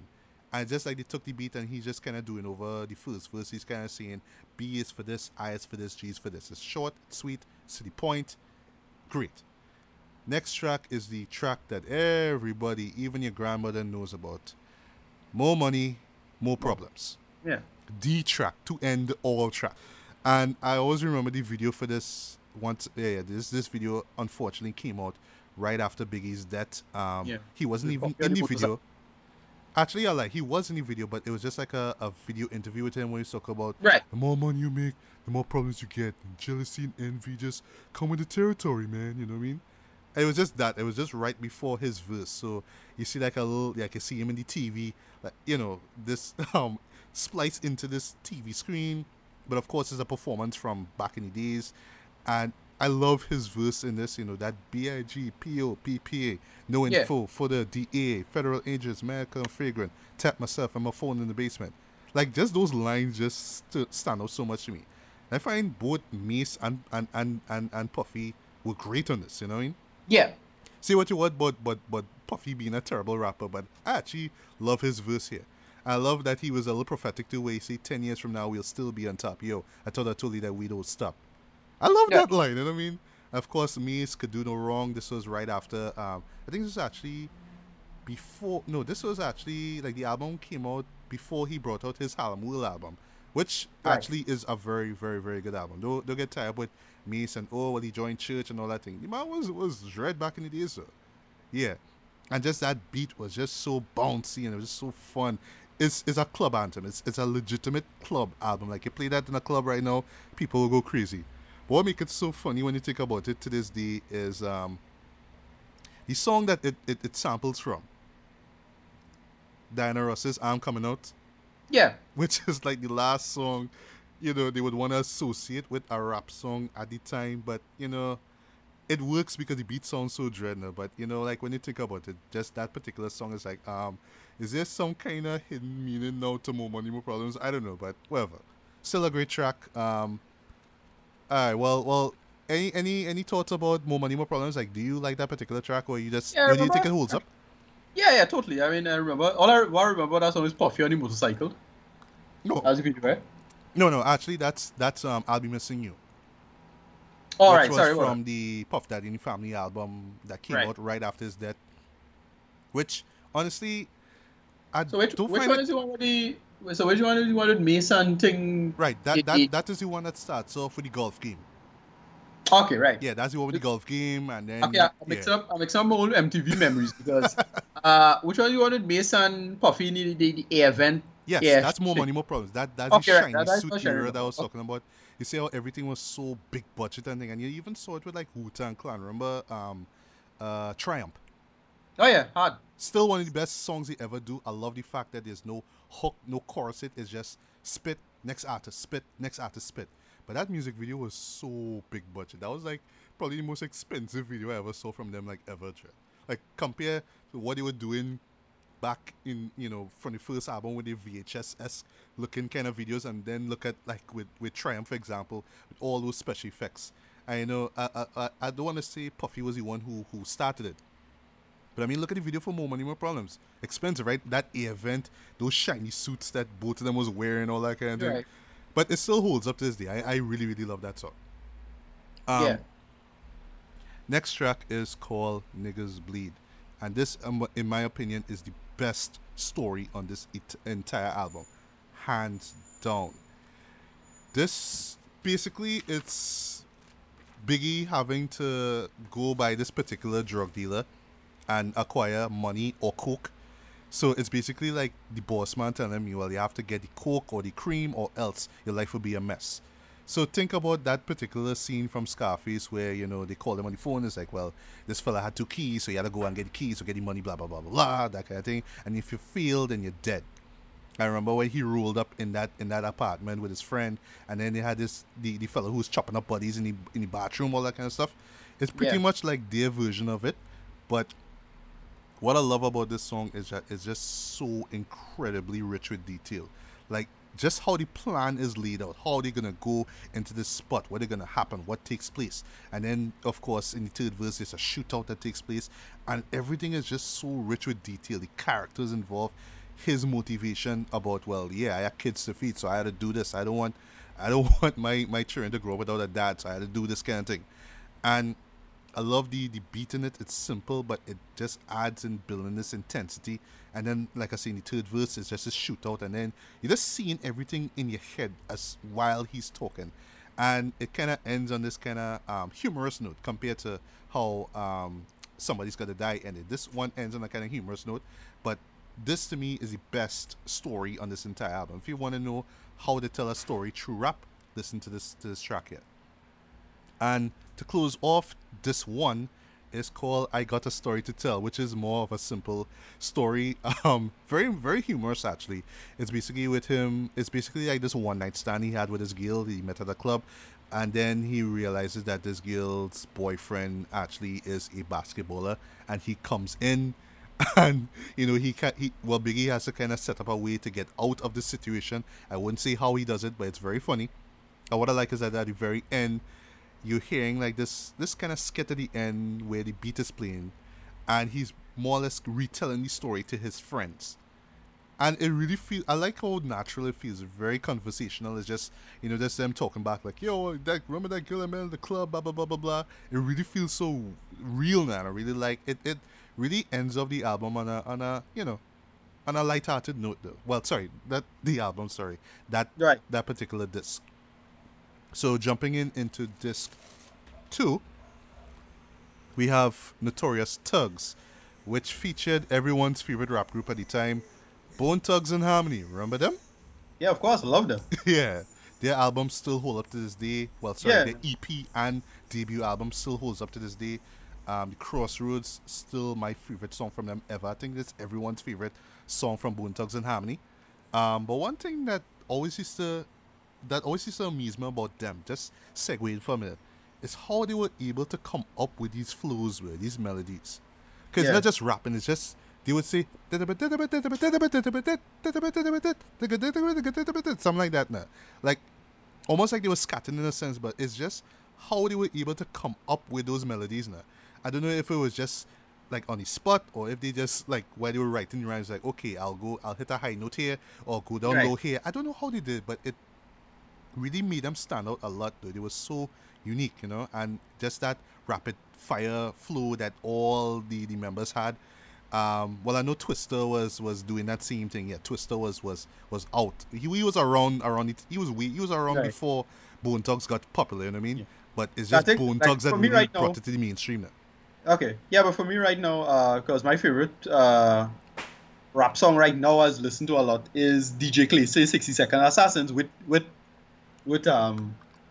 El Banana, Lazy Bone. Right. Oh, yeah, Lazy Bone, yeah, he is excellent. He's an excellent rapper. Lazy Bone. And of course, I always remember Busy Bone from the classic BT Uncut track, with and on the subject of Bone Thugs again, Crazy Bone. Yes. Yeah. One of my favorite, he's probably like my favorite MC on this group. because he could Yeah, do yeah, the yeah. he could do the rapid fire. He could sing, but he has this kind of low register in it, and it really works Yeah, in that kind of way. I love that. because I remember from Bia Bia, and then of course recent or the Oh, last track sorry, I he wasn't on BABA. He was in oh gosh, I don't give a fuck. right, okay, But that's just back up off of me. Give me yeah, some so gin. Give mix me up some Manu gin. John. He was in Give me the this in. Chameleon, yeah, badass song. Yes, yes, yes. Of course, Raiden. He was Right, in great on particular. that verse. Though. And as we keep in that 2000s trajectory, great here. Um, Duets, the final chapter, which came out, I believe it's 2005 or six, Right. right? This was where, just like in Born Again, they got some new instrumentals. They got some artists to collaborate, and I just kind of reworked some of Biggie's lyrics. So in this case with Notorious Thugs, they took his first verse. That how does it go again? That's where they use it for the chorus for this particular song that was on Duet, which is spit your game, talk your shit, grab your get, call your click. Yeah. That one. So it came from Notorious Thugs, right? And on that Spit Your Game, that's the name of the track actually, produced by Switch Sweets of all people. They took that whole verse, that whole first verse that he sung. Well, sorry, well actually the first half of it, because they didn't use the entirety of it. And then they just had that Spit Your Game thing in the chorus. But Twister's also in it. And Crazy Bone, who I thought killed it on that particular track. Just the rapid fire flow on that is just so crazy way. I love that. One thing that used to bug me about Spit Your Game, I'll get back to Notorious Thugs though, is that they credit Bone Thugs and Harmony on it for one thing, but you only hearing Crazy Bone. So it's not like the other members were on the chorus singing Notorious. I don't think so at all. I just think they just put the name there because, you gotta remember it's Bone Thugs and Crazy Bone is part of Bone Thugs, whatever. And also there were the two southern rappers, 8 Ball and MJG, I believe their name is. Yeah, big fan of them. I love their music. The only track I remember is Pimp Hard. Yes, Pimp Hard. Yeah. Pimp Harder. Rhapsody, oh Lord, I missed that show. Yes. But they were on a particular version of it, right? But I don't know if it's on their album or whatever, but like on the Duets album, they are nowhere to be found. It's just Biggie, then Biggie, then Twister, then Crazy Bone, and then it ends. So here's 8 Ball and MGG. I don't know. But anyway. Notorious Thugs, excellent track. I love the beat in it. It's really Biggie, collaborating with new artists, new rappers, and him trying to mimic that, that double time flow. And he does it well enough, not perfect, but he does it well enough, but he doesn't try to, overdo it. But of course, Bone Thugs, they just do it so naturally, just spitting lines, spitting words so fast. It's what they do. But once again, it's just how they come up with these melodies. It's just something incredible. But yeah, Notorious Thugs, great way to start off the album. And then we get to track 2, which is Miss You, which features, finally, 112. Remember that group? Yeah. One of the more better R&B groups of the 90s. Yeah, better the R&B, the black boy band. Yeah, so right after Boyz II Men kind of lost popularity, as so 112 came out with some great tracks. I love Only You, especially the remix that they did with Mace and Notorious B.I.G. Great track. I remember their comeback being, remember Peaches and Cream? Yeah, that's a badass track. That was badass. That was all excellent. Over the place. That to me was a comeback. That was a comeback track. You know what I mean? But yeah, 112 is great. In this one, they do the chorus of the song, which I believe is a Tenny Pendergrass song that, ooh, missing you, that kind of thing. That. And Biggie on this track particularly is just talking about 3 of his friends who passed away. Who died due to, to gun violence. And, he's just expressing his sadness over, it's basically that they should not have died, but they died. And, it's like, why? He's still missing them. It's a very heartfelt track. And the beat is pleasant enough. It just rolls over well enough. And now we get to track 3, which is Another, which finally features Lil Kim. And on this track, it's just basically kind of like them back and forth. So it starts off with them kind of cussing each other out now. Like, F you, man, F you a nasty motherfucker, that kind of thing now. And Biggie is just being real cocky and is like, well, I could get whatever girl I want. I could just, sleep with a girl and just dump she the next day, that kind of thing. And Lil Kim now is coming from the woman's perspective where she's talking about, well, like, used to be in love with me, used to tell me that when we were sleeping, like you in love with me, blah blah blah blah blah. Now you acting like if you don't need me, and I could just move on with my life. I don't even need you. That kind of thing. That sort of back and forth kind of that argument basically plays out on this song. Um, it has this particular kind of 80s electro funk kind of beat playing in the background, which is kind of catchy. I would say it's not annoying. And the chorus is kind of cheesy. That what would you do if your girl is untrue? You cut the sucker off and find someone new. You know what I mean? It sounds like bad karaoke basically, but it kind of works because you need a hook now. But what I would say, like, this is not my favorite song of this album by far, but this would be a particular moment where the listener would think, yeah, this is clearly a filler track. It's just there to fill space because each album has 12 tracks, so you need you can't have 11 tracks on one disc. You need one more. So here's another. So here you go. So to me, this is a filler track, but whatever. Then we get to Going Back to Cali, which is Biggie's tribute to California, Right. And if you had to think about it from like the context of what Biggie and Puffy were trying to do, which is basically that they were associated as being against the West Coast because of what happened with Tupac and that feud that the media just blew out of proportion with that East Coast West Coast feuding, and basically they were just trying to say, hey guys, we don't hate the West Coast. We love LA. We love California. We love Dre. We love everybody. Yeah. And Going Back to Cali is just that in a nutshell. It's just, I love California. I love to go there for the the weather, woman, and the weed, that kind of thing. The beat itself, I really love. It has that kind of G-funk kind of vibe. It does feel very West Coast, even though it's an East Coast artist performing here. And I'm not sure if this is true, but I saw it. I believe they said it in this VH1 documentary. I think it's Behind the Music that they had for him, and they recreated that particular moment in Notorious, the movie, which I honestly enjoy. That is one of the more better hip hop biopics in my opinion.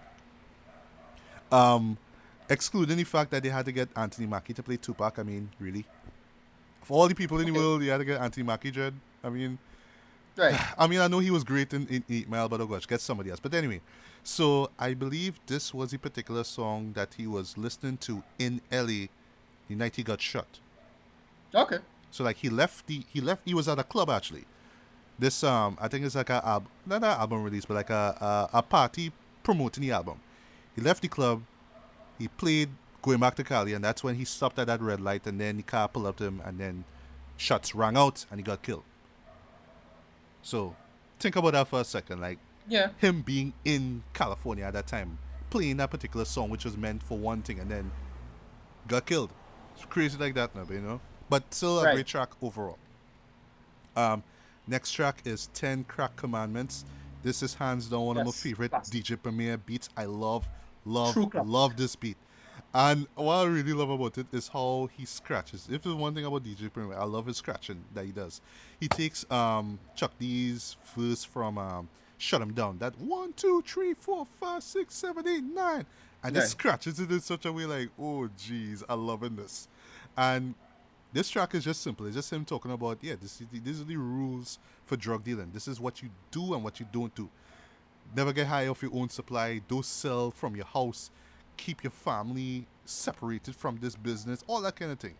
And when you think about it in retrospect, even though I don't sell drugs, it makes perfect sense. Like, these are things you should be doing and these are things you should not be doing. You know what I mean? But he just rips this song to shreds. I just love the beat in this. I love the lyrics in it. And I really love the kind of self-awareness. And because after he says the 10 crack commandments, he says, follow these rules, you'll have mad bread to week. Sorry. Follow these rules, you'll have mad bread to break up. If not, 24 years on the wake up. Slug hit your temple. Watch your frame shake up. So he's not... So, to all the conservatives out there, he's not telling people, hey, it's fun to sell drugs, man. You'll make money.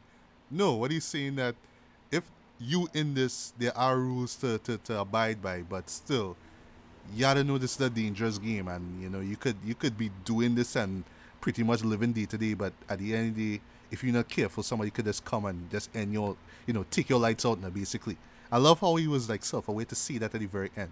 So kids, don't do drugs and don't sell drugs. That's the point, right? Mm-hmm. Next track is another filler track, but I actually will let this one slide because it's just so ridiculous. It's called Player Heater. Features Diddy again, and this is just them.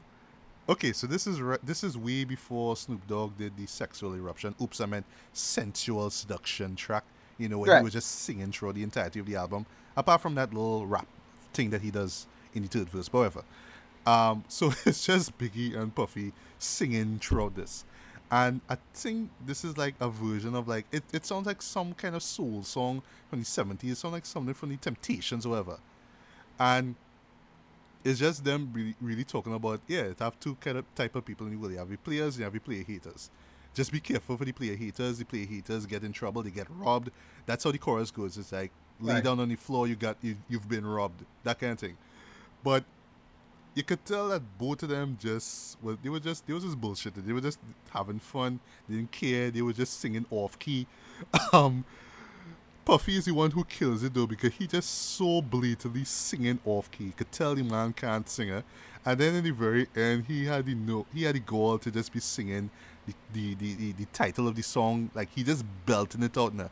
So him going, play your hater. Just singing it loud, and it just sounds so incredibly funny. Right. But this is still a filler track. It's one that you wouldn't really miss out if you skip it. But I just think it's just so incredibly funny that I just listen it every time it comes on. Next track is called Nasty Boy. But if you're familiar with this god-awful song of a duet called Nasty Girl,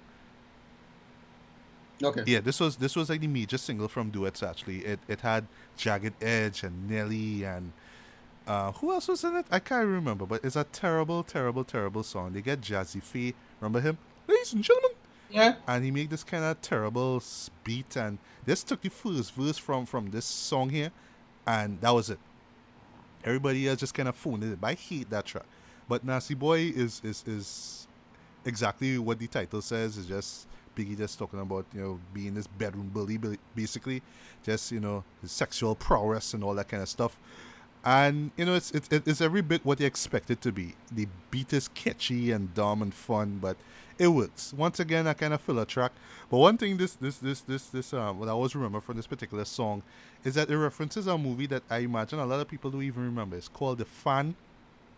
It's a thriller from 1996 which featured Robert De Niro and Wesley Snipes. Okay. I haven't seen it. I just remember faintly a trailer for it. But I don't think that show holds up at all because I think it get like 1 star from critics and thing.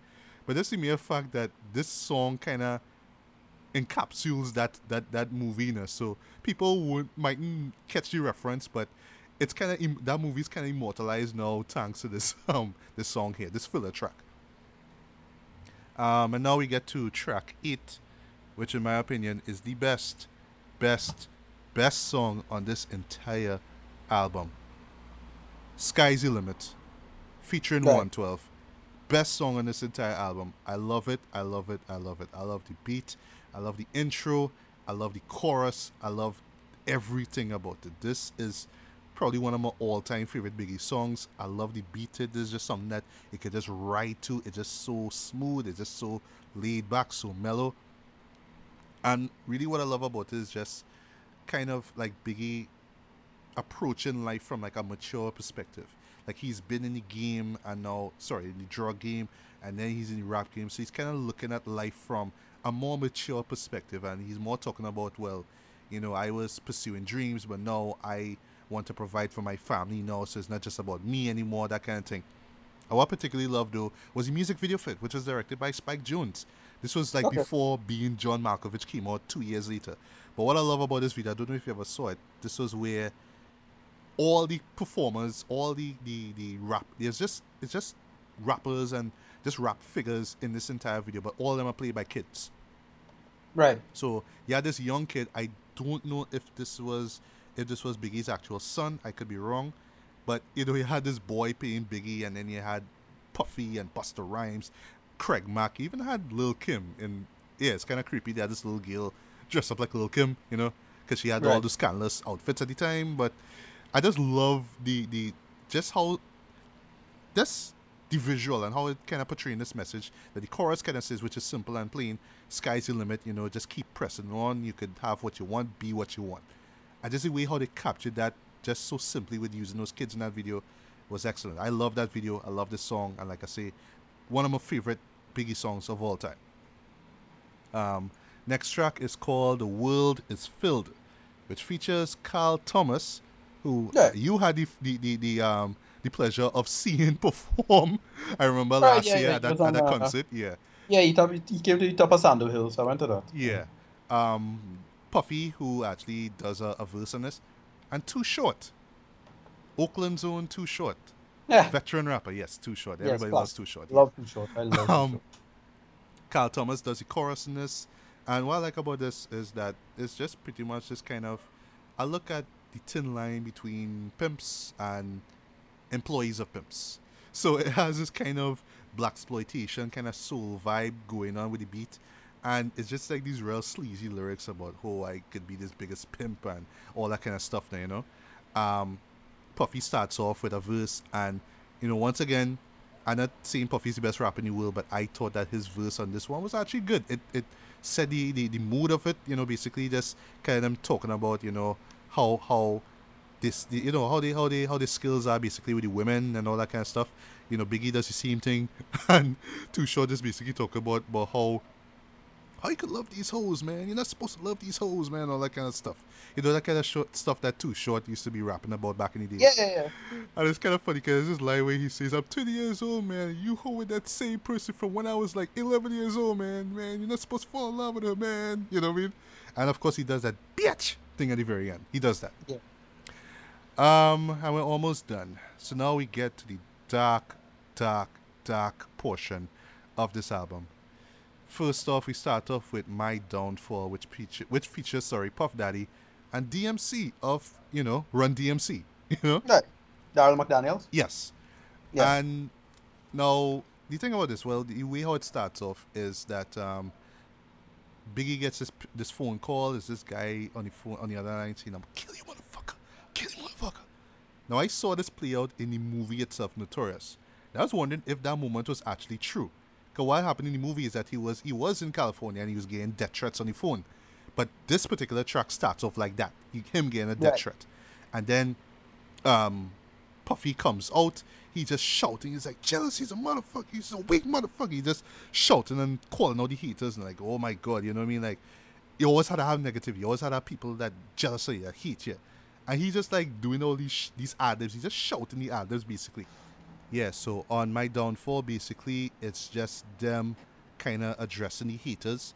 And what I really like about this, well, before I get to what I really love about this, 2010 rap fans will remember that they used part, basically, of his first verse on this particular track of the song Angels, which, admittedly, I actually liked. I love the beat for that. I thought that Puffy's auto-crooning on that particular track was bearable. But this one, it's just basically them just kind of talking about the haters and talking about how they just living it much more better than them. And, you know, once again, the more money, more problems angle. You know, the more money they have, the more problems they have, the more enemies they attract and that kind of thing. And with this one here, you know, while Biggie is being kind of braggadocious, on the flip side of it, you could tell that he's being kind of paranoid as well too, because he's talking about sleeping with a gun underneath his pillow and all that kind of thing. So he kind of fears for his life because he knows what the haters are capable of. And Puffy is there just doing these ad-libs where he's just shouting loud in front of the mic. And to some, like, to the, you know, if you listen for the first time, it might come off as annoying, but I felt that it really added this kind of sort of dark tone. It's really kind of, what's what I would say? It's this sort of manic vibe about it. Like, you just want to kind of lash out at these people, but you don't even see them. You don't even know who they are, you know what I mean? So it's just like you just shouting to the heavens, but, you know, it's who exactly you're addressing to, basically.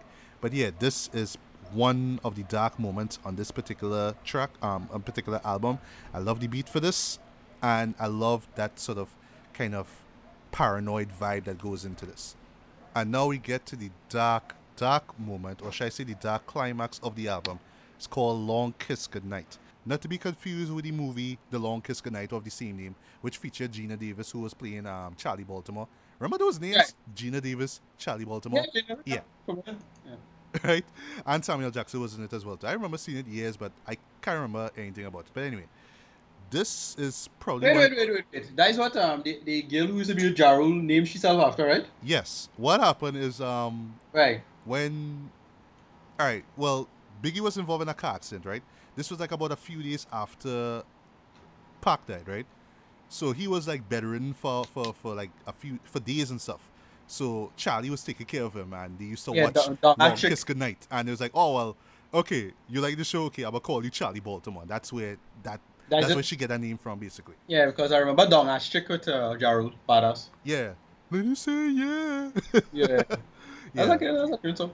Yeah, it was, that sort of pop rap kind of thing. Yeah. But yeah, with this one here, this is probably his most controversial song. Controversial in the sense that, and this is the weird thing about this particular song, right? So, it's kind of plain and obvious that they're addressing Tupac here, right? They're not calling him out by name, but you could tell that they just waging war. They're taking real shots at this guy, right? But what makes this song so odd now is that Pac died back in 96, so I don't know if this particular song here was recorded before he died. But this one, like, in it just oozes with so much venom, Jed. It's like, they just particularly going out of their way to just destroy Pac and, Suge Knight and Death Row Records as a whole. Right. But then, like I say, I don't know if this song was recorded before Pac died, but if, Biggie did acknowledge the fact that, Pac died and it was unfortunate. But you still brought out the album, but it's still with this song that anybody can listen to right now and be like, yeah, he clearly dissing Pac in this one. He doesn't call him out by name, but I remember there's a line at the very end, one of Puffy's ad-libs, which he shouts, of course, on, and he's saying, we're not addressing any other rappers. We're talking about you, Dread. So it's like, yeah, like, clearly this man just talking about Pac, like, just blatantly. But I don't know, like, I just kind of wondering, like, why would put out the song even though Pac is dead now? It's kind of, I don't know, kind of bad. Yeah, tasteless. Yeah, it's kind of tasteless now. But I don't know, some conspiracy theorists could tell me, okay, well, maybe this song really did come out before Pac died, and, or maybe he was addressing somebody else. But no, when you listen to this, it's clearly aimed at Pac. There's no denying it. But the song is great though. Lyrically, it is so sharp, it is so fierce. It's just both Puffy and Biggie just like going at it. It's like the angriest I ever hear Biggie on this album so far. And of course, Puffy in the background, just shouting all these ad-libs. It's like, yeah, what? That kind of thing. But my God, this was a really dark way to kind of bring things to a close though. And speaking of dark ways to end things off, now we have the final track, You're Nobody Till Somebody Kills You, which features Faith Evans, which was who was still Biggie's wife at the time, and Puff Daddy, who just did some ad libs at the very beginning and in the chorus. And what I really like about this is that it serves two purposes. First off, it's really like it's really Biggie's like final reflection on death on this album, and also it's kind of like a foreshadowing of his real life death.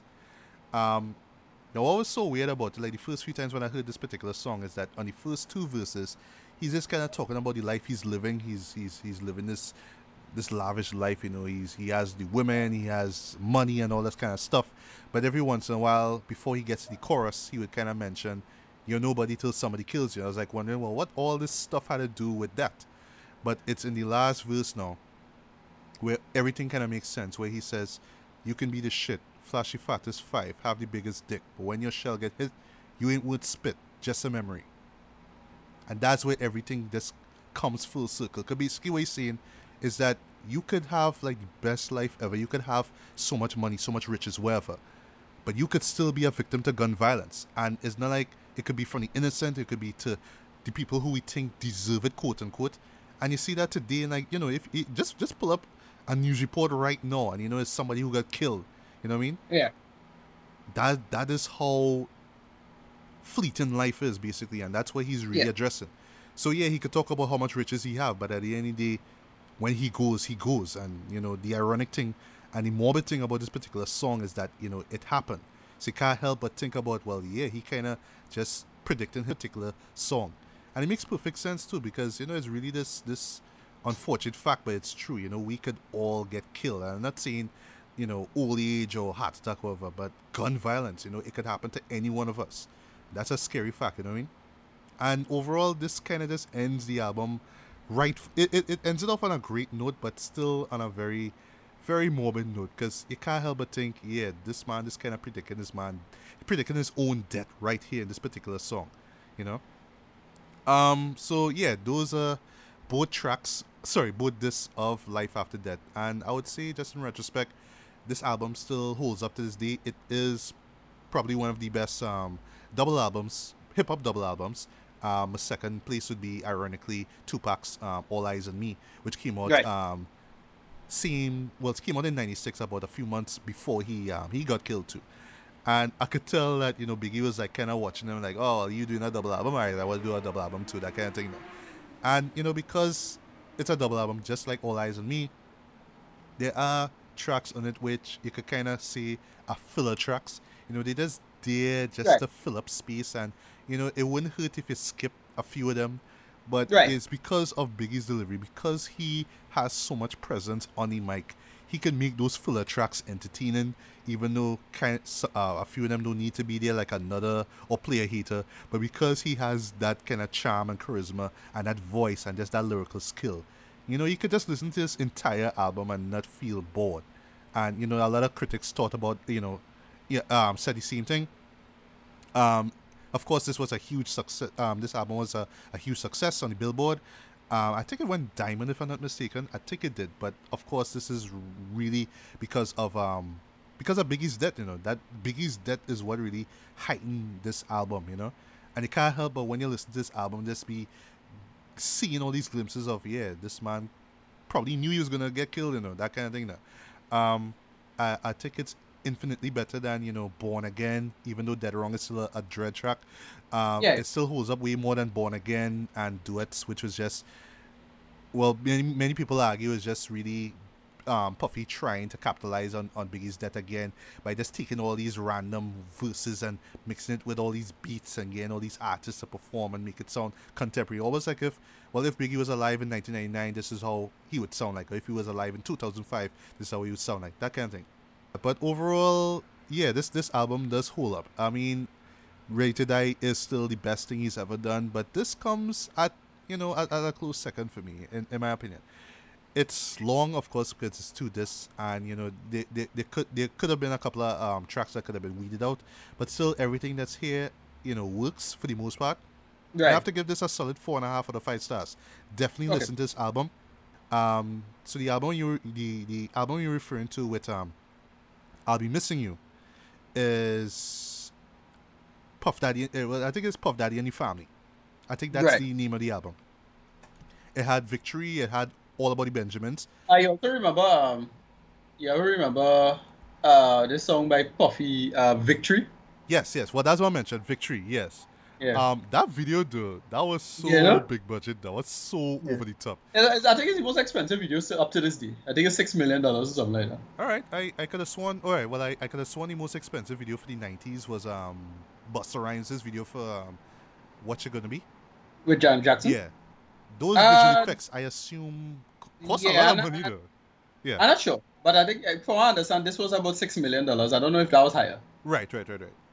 Yeah, I know. But then the video's long too, right? Yeah, and it's just this kind of chase sequence, him running through this kind of, I assume it's a post-apocalyptic future, a kind of Blade Runner kind of thing. But of course, the song that everyone remembers from that, and I'll close things off here, is I'll Be Missing You. This song was all over the place. Oh my God, the video was all over the place, the song was all over the place, and I would say in retrospect, it's genuinely heartfelt. You can kind of tell that it's all about Biggie, and that's this his song because it's all about Biggie and Biggie, right? Puffy sounds genuine as well too. He's not trying hard to rap; he's just being himself. the chorus still holds up, even though it blatantly rips off Sting's "I'll Be Watching You." And I'll never forget, I think it's the MTV VMAs, that performance with them, and Sting just there feeling kind of out of place. Like, and then when he's like, "Oh, can you see? You belong to me." I was like, Before you did it, like, before you did it was popular. Like, hey kids, this is where we got the song from. I know, and of course 112, every step you take, every move you make, that kind of thing. No? Yeah. And who could forget the intro and the closing to this video? Of course, Puffy and the bike, and then suddenly he just dropped. Like, I don't know, like when I saw the first time, I was laughing, but then when I watched it again, I was like, okay, I kind of feel what's going on here. He thinking about Biggie, he falls, you know. It happens, I assume. And then, of course, Diddy in the rain, dancing and spinning and doing his "cause we can't stop" kind of dance, you know. It was nice. It was nice. But I don't know. But I imagine, you know, by the time, well, I don't know if people were playing it March 9th of this year, but I imagine when people catch wind that, hey, Life After Death is turning 20 today, or whatever, I think people will be going up on YouTube and rewatching that video and, you know, rest in peace to Biggie and all that kind of stuff. But yeah. Any last words on, you know, Biggie and his music and just stuff about Biggie? Any last words? I mean, for me, he's truly a talented rapper. He has so many tracks I could think of. I just love from this album in particular. Ten Crack Commandments probably stands out for me. Yeah. That's one of my personal favorites. Overall, he's a person that, you know, really, you know, died too soon. You know, yeah, age 25 though. Yeah, that really sad. It was really unfortunate how things play out. And yeah, as I say, he was a better storyteller. Yeah. And still, what's really unfortunate, like I said at the beginning, is that, you know, his murder has yet to be solved. You could put out as much documentaries as you want to about, well, you know, it was connected to Tupac's death and all that kind of thing, but still, who did it? Nobody knows. I still think it's just some fella who just genuinely did that like his head as shooter. I don't think it's any cover up or anything like that. It's just, it happened. You know, and it's so unfortunate though, but all I would say is though, in closing though, I mean, Biggie pretty much changed the game. He brought real raw lyricism back to the game, and, you know, rap music hasn't been the same because of it. So, you know, he will live on throughout his songs, throughout his influence and all that kind of stuff. And yeah, I would see this in closing. He, in my opinion, is the best dead rapper, you know, at this moment. I mean, Tupac comes at a close second. And yes, I love Tupac. I love, you know, the majority of his albums. I think that, you know, Me Against the World and All Eyes on Me are his best works. But still, Biggie just had it was something about Biggie's rawness, though, his realness, just something about that just resonated with me, you know. And even though I wasn't really all that wowed or like shocked, you know, over his death back in 1997, you know, as I got older and I really understood his music and his relevance, I was like, well, wow, you know, this is a really terrible loss. So Biggie, Life After Death, Ready to Die. If you haven't checked out those albums, check them out. They are excellent albums, and they hold up a lot to this very day.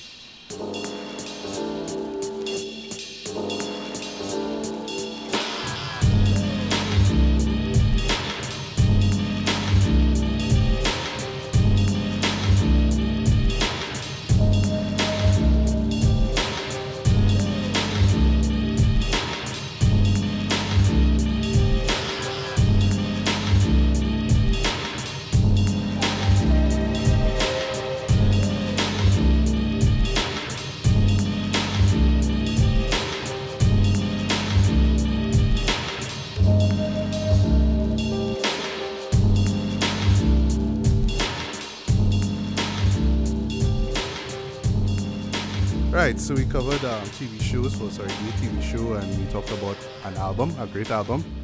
Now we're finally going to talk about movies. And we saw two that we were really, really excited for. Yeah. First being Jordan Peele's debut film, Get Out. Yes. And the second being the second film in the recently, still developing actually, Monsterverse. Pretty much Universal try to capitalize on the Marvel, you know, craze basically. Kong Skull Island. Yeah. Right, so let's start off with Get Out. Yes. Yeah, you want to run through what Get Out is about? Oh boy. Get Out! Right. So, Get Out is about a character named Chris. Yes.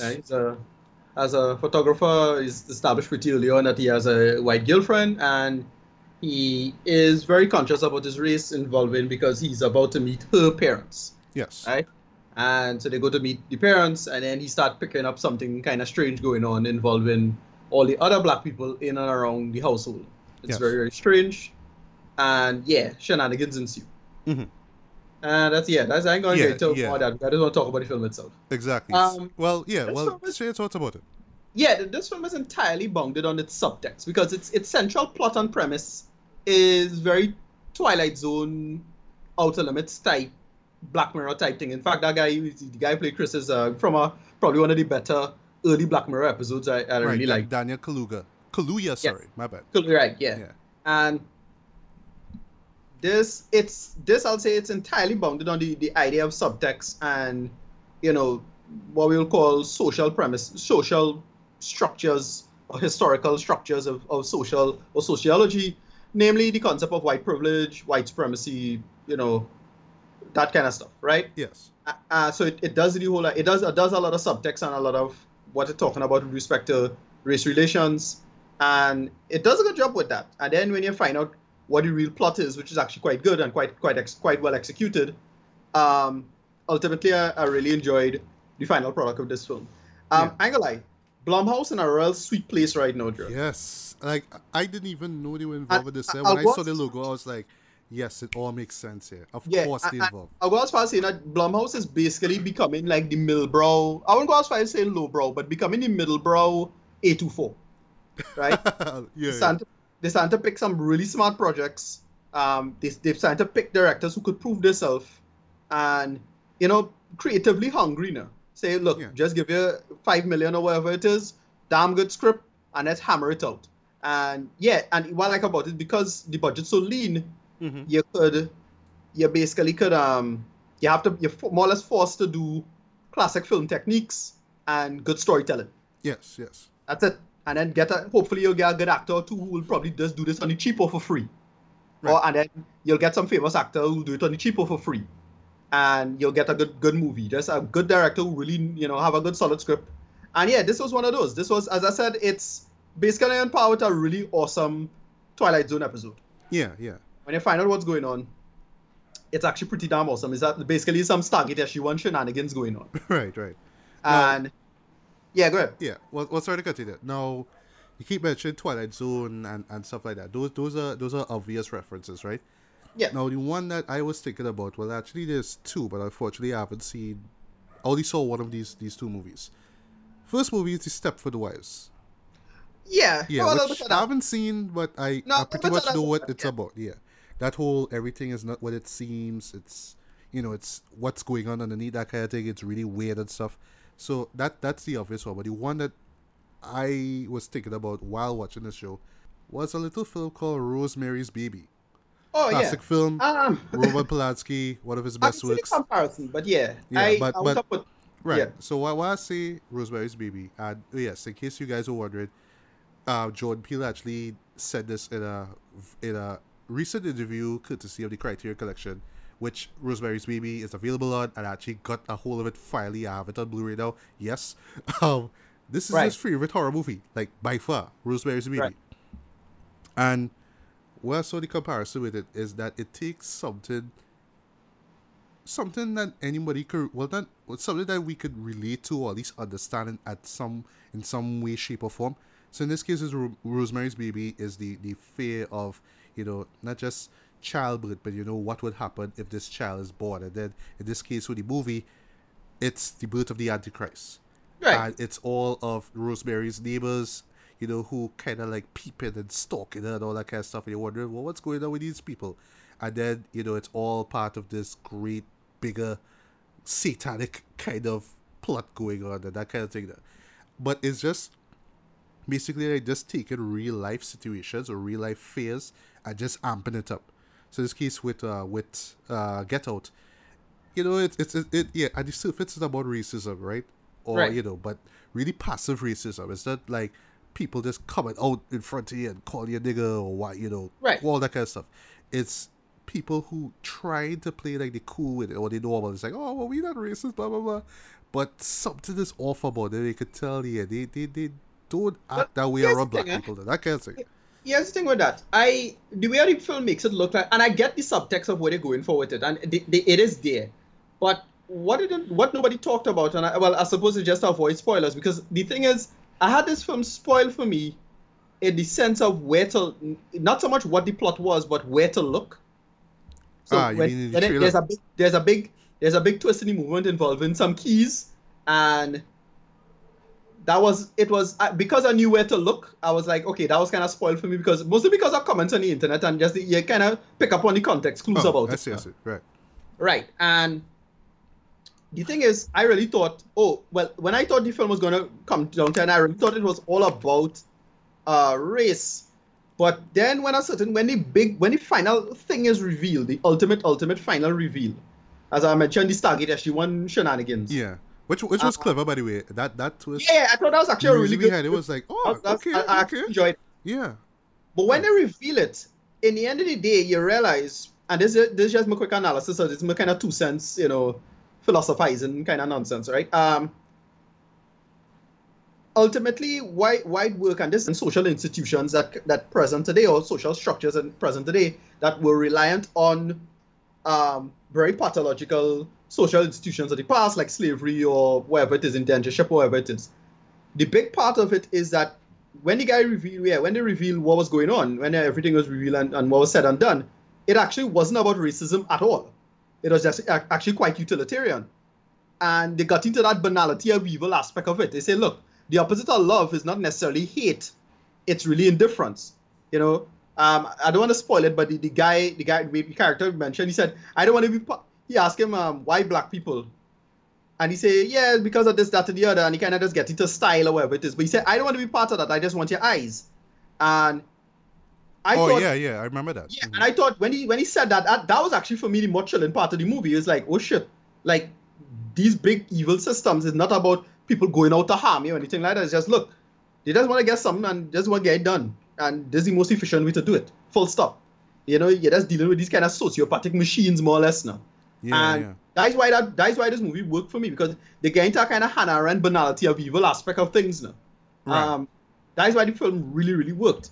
And it had a black hero killing white people. But I tried not to look at it that way. I know a lot of people will, try to spin it negatively and say, well, this movie is promoted racism against white people. But it's not like that. That's not the approach of it. It wasn't about racism in the end of the day, both ways. I mean, the subtext is there.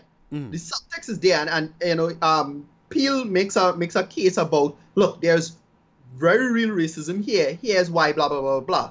But in the case of Chris, it's not a big deal now.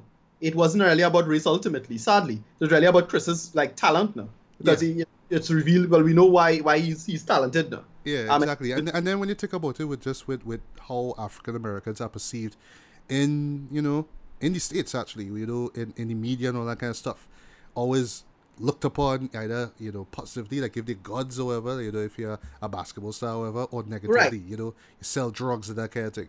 So it kind of touches on both, but just, very, very, very, very clever how they did that. Yeah. Well, I would say, I was very impressed by it, but the thing is, I watched it with a friend of mine, and he was saying basically that people will be kind of inclined to say that they like the show, or they really love the show, because if they see that they don't like it, they might come off as being racist or that kind of thing. Yes, it has enough. I can't imagine anybody doing that, because it's not like with Moonlight where you had that kind of stack towards it. No. Right. In the case of this, no, this was just like normal fare. It was just still a solid movie. But yes, I do agree that it does have that stacked weight of the social implications of it and the racial implications of it. Working for or maybe against it, not sure. But the movie works on its own. I mean, even if let us say, because the movie could have worked perfectly even if it wasn't about race. Like the race subtext above it puts it on a next level and speaking to a certain audience. Yeah, it makes it more provocative. Everybody was biting the movie could have worked perfectly fine. It would have been kind of boring and forgettable, because it's like, again, when you learn what the final plot is, it's pretty cool, but it's not that cool. And again, the movie's strength really rely on being just generally well done, in my opinion. Yes. Well edited, well paced. The only thing that kind of took away from it had these jump cut moments. Sorry, not jump scare moments. And I didn't get the point of those. All right, there was one particular one that, okay, it was a jump scare completely, but what I like is that you saw the scare and then the music came out. It was like music and image, and then you're trying to process everything, but you get jolted. And I thought it was more funny than scary. Like you're wondering, wait, he trying to make fun of movies that do jump scares? I'm not sure. I think it was. That was clearly calling that out though, about how cliched jump scares are. Right. And how every horror movie had to be reliant on it, like this one here. Right, and then it had a lot of humor in it, which was pretty like his friend from TSA. And yes. He stole the show. A whole bit about the TSA. I think his name is stage name, whatever, Lil Ray Howery, I believe that's his name. Yeah, but I don't know the actor's name. Yeah, I could be wrong. The only person I recognize the show is Lakeith Stanfield. Yes. He played Andrew Hewitt. Yeah, he was great. And then a main character, you see him early in the film, and then they reveal what his purpose was later on. As I said, Stargate, that she won shenanigans. I forget his actor name. He was in I know him from Office Space now. But he's a great actor. Stephen Root. I just call him names here. Stephen Root. Yeah, you're right. See what I is Stephen Root? I know my names straight. Yeah. But again, back to Howery, right? The guy who plays Rod. He was literally the street man in the show. He was the audience and all that kind of thing. That was cool. And he was what I liked about it, right? They went through all of the usual shenanigans you would think about with stuff like this now. Like, it's a sex cult and this, and that. And that was pretty funny. And what I also like too is that he was resourceful. He did things. He was like, oh my God, man. He wasn't like the token black guy who gets killed. I don't want to say in horror movies, but horror spoofs. He wasn't playing that. Yes, he was talkative and loud, but he was resourceful. He, like I say, he was the audience. He was thinking what we would think, and I love that. Well, if I could just get a finish up, right? I thought that the acting was fantastic across the board. Particularly, the Armitage family.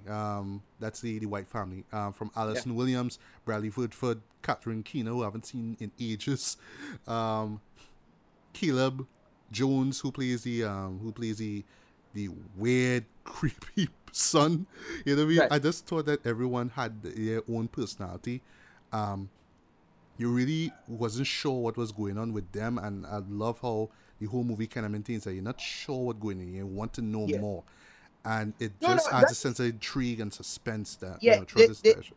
Yeah, the way it's done, it really makes you let your guard down, because it's like just a normal family, and then they do a scene with a teacup, and then that is where the shit just hit the fan. It's like, wow. Yeah, and the stuff that they do with that too was impressive. That was pretty good about something scary as hell, dude. Because that real work. Yeah. My minor gripes I would have. So I forgot to mention the story is well told, well paced, well executed from start to end.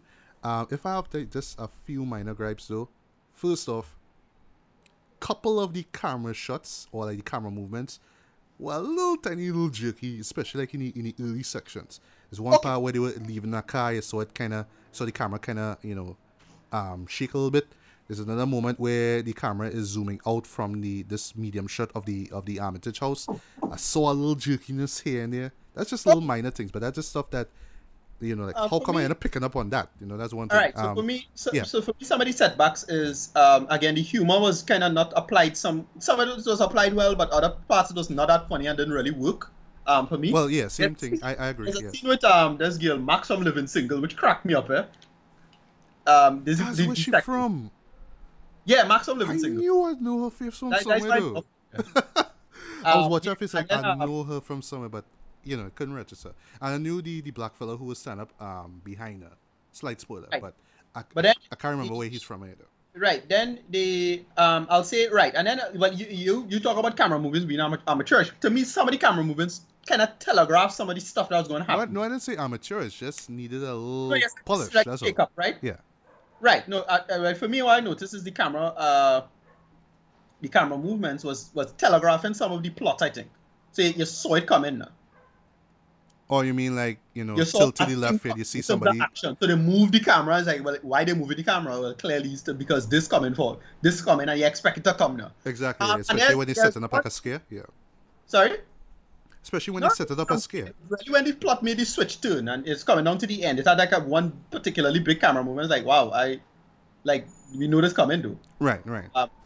Then another thing, one thing in the plot that was kind of, I don't want to spoil it. Well, I should spoil it a little bit, but I didn't understand how he get the thing in his ears. Couldn't follow that. Oh yeah. How did he do that? Right? How did he? They did not reveal how he do it. I don't know. Because what happened? They had like a few scenes between when it was established to then, but they never say between that point. Oh well, this is why he did that. Like that. Because they show it and it clearly foreshadowed from before. We see it like, okay, this is the little quick we call it a Chekhov's gun. You had to use it, and then he solved the problem. And I was like, all right, yeah, but how you do that, though? Like I couldn't follow how he do that. Right. Whatever. And well, just for me, my final gripe. I'll be real careful how I say this, right? Now, similar to, say, Rosemary's Baby, for example. Like, yes, that show is a horror, right? But it's not the, every 5 minutes is a scare kind of horror. It's one of those movies that it's like a slow burn, but it builds and builds in terms of just the creepiness. And it, like, it's really all based off the premise itself. Like, if you read the premise alone, it sounds scary, right? But when you see it play out, you're like, oh, well, that's not really all that scary, But then when the movie starts to build, it's like, oh, wait, something wrong. And then when it ends, it's like, you feel messed up now. And that's how I felt here with this one. Like, it was being marketed as a horror. And I remember, like, the first time I saw the first trailer, I was like, this is incredibly messed up, you know what I mean? But long story short, I was expecting some more scares. But then I understood because he was going for that sort of slow burn Rosemary's Baby kind of vibe where it's all about setting up the premise and just carrying it out to the extreme. And he did that, but still at the end, I'm not saying this because, it's 2017 and all. Because of the way how it's marketed as a horror, I didn't come out of it like, yeah, boy, that scare me, boy. You know what I mean? Right. But if you want to label it, you could still call it horror, but still... It's more like that old school slow burn horror, but you still call it horror. But because, like I say, we in modern times now, you're kind of expecting scares now. I find I didn't get much of it. I just got this really very well executed but very weird premise that just got really weird and more creepy. It was more creepy than frightening. That's basically what I'm saying. But as a horror, I wanted more scares of it. But that's just my little I agree with you. I find the movie should have played itself more seriously. Yes, the humor was there, it was funny, and because we know Jordan Peele is a funny man, I suppose he kind of had that pressure to make the script funny. But I would have loved the movie I would have really wanted to see a version of this movie that played itself more seriously. Where everything is really serious, no comedy, like very little comedy relief, little like cut the comedy relief as much as they can and see how that works. I don't know, like I was watching this and I was like moments like, you could add a scare here and you could add a scare there. Well, no, I mean, you can't contrive your scares, but it's just to figure out the mystery and then what the hell going on, because he really was powerless at certain points, eh? I mean, especially with involving teacups, teacup shenanigans.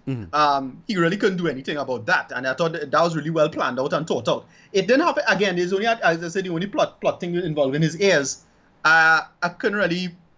It was perfectly fine in terms of how the structure should be and how the villains did their plan, right? Yes. What was going on. But yeah, I really wanted things to be more serious. If it was played more seriously and more straight, I would have loved to see. I think I'd have probably preferred that movie. And I get the feeling that Jordan Peele, because he's a funny man, well, he had to make us laugh a little bit. Yeah. And yeah, I think ultimately, if it was played a little more serious, it would probably be better for it. Yeah, ultimately. but what's your rating? Well, but for me though, while I wasn't completely blown away by it, and I wouldn't say it's like the scariest movie I ever saw in my life though.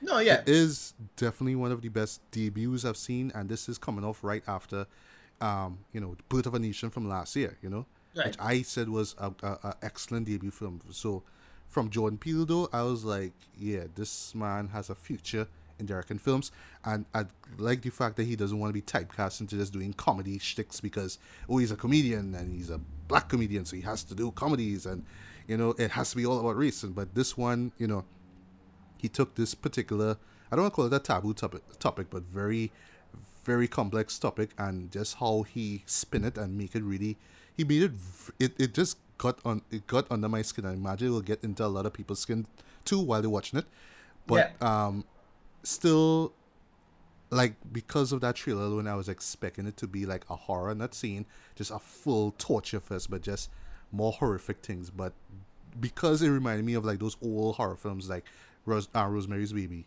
you know, where it wasn't just about chewing or throwing scares at you, it was just building up this this sense of unnervous, just making it feel uneasy, basically. I have to give credit to that. It's really like a throwback, basically, to like old school horror films. Like, this is like this style of horror you don't see in cinema these days, right. And I'm glad that a guy like Jordan Peele could actually make an effort to make something like this. And like I say, as a debut film, this is fantastic. Acting was great. Camera work, not perfect. Cinematography was fine. And overall, just this very weird, very intriguing, and very, very baffling story. Just boring on mystery. Like, you just want to know what happens next, And right. just keeping me on the edge of my seat, though, I say job well done.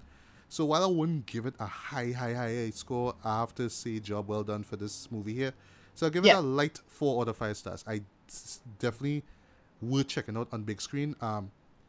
Just don't go in expecting a bunch of visceral scares, a lot of blood and guts and gore. Just go in expecting to be challenged mentally. This is one to make you really think about what's going on. And because of how relatable it is, regardless of what race you are, you're going to come out of it. You're going to come out feeling disturbed in one way or another. I just wish, personally, I came out feeling a little bit more messed up, but still, for what Jordan Peele was going for, I thought it was a job well done. So yeah, by all means, check out Get Out. So what do you think about Get Out? Right, for me, this was pretty well done. Again, with the little minor gripes here or there that could easily be smoothed over, I really had very few problems with this. Overall, I thoroughly enjoyed it. It was really well done, as I said, it should have been a little more serious. I could have do it a little more. Another thing too, I was just thinking about, I could have do it a little more exposition of what, like, we knew why they were doing what they were doing, but I thought they would have explain the back philosophy more. Like, my I agree too. Yeah, right. But it just kind of leaves it there, like, well, that's kind of crazy. Ooh, well, I don't want to think more about it. I just want to see him escape. They didn't really explain. I thought they would have explained like the. But I mean, I suppose the movie could have worked perfectly fine without this. But I wanted them to explain like the nitty-gritty of how what they're doing is and how it works really. Yeah, I think if you actually see it work, you would have got more space out of that. A little more exposition. But what they did with it was fine. You don't sometimes stuff like that you don't really need to explain anyway. You can just leave it open. Right. This was just generally good for me. As I say, this is movies I have no problem with. I want more movies like this. These are the kind of stuff we get a good, nice little genre flick. It works. And something brave too. Like, this is brave filmmaking right here. Right. Yeah. It's a simple genre flick. It works, and then again the social subtext above it, really the layer above really makes it work and really sells it overall.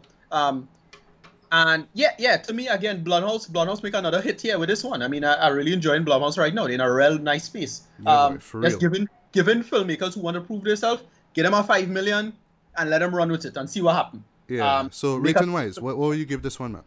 Yeah, I'm gonna give this a low IMAX. Fair enough. Yeah, solid filmmaking for me. I really thoroughly enjoyed it. I had a lot of fun with this.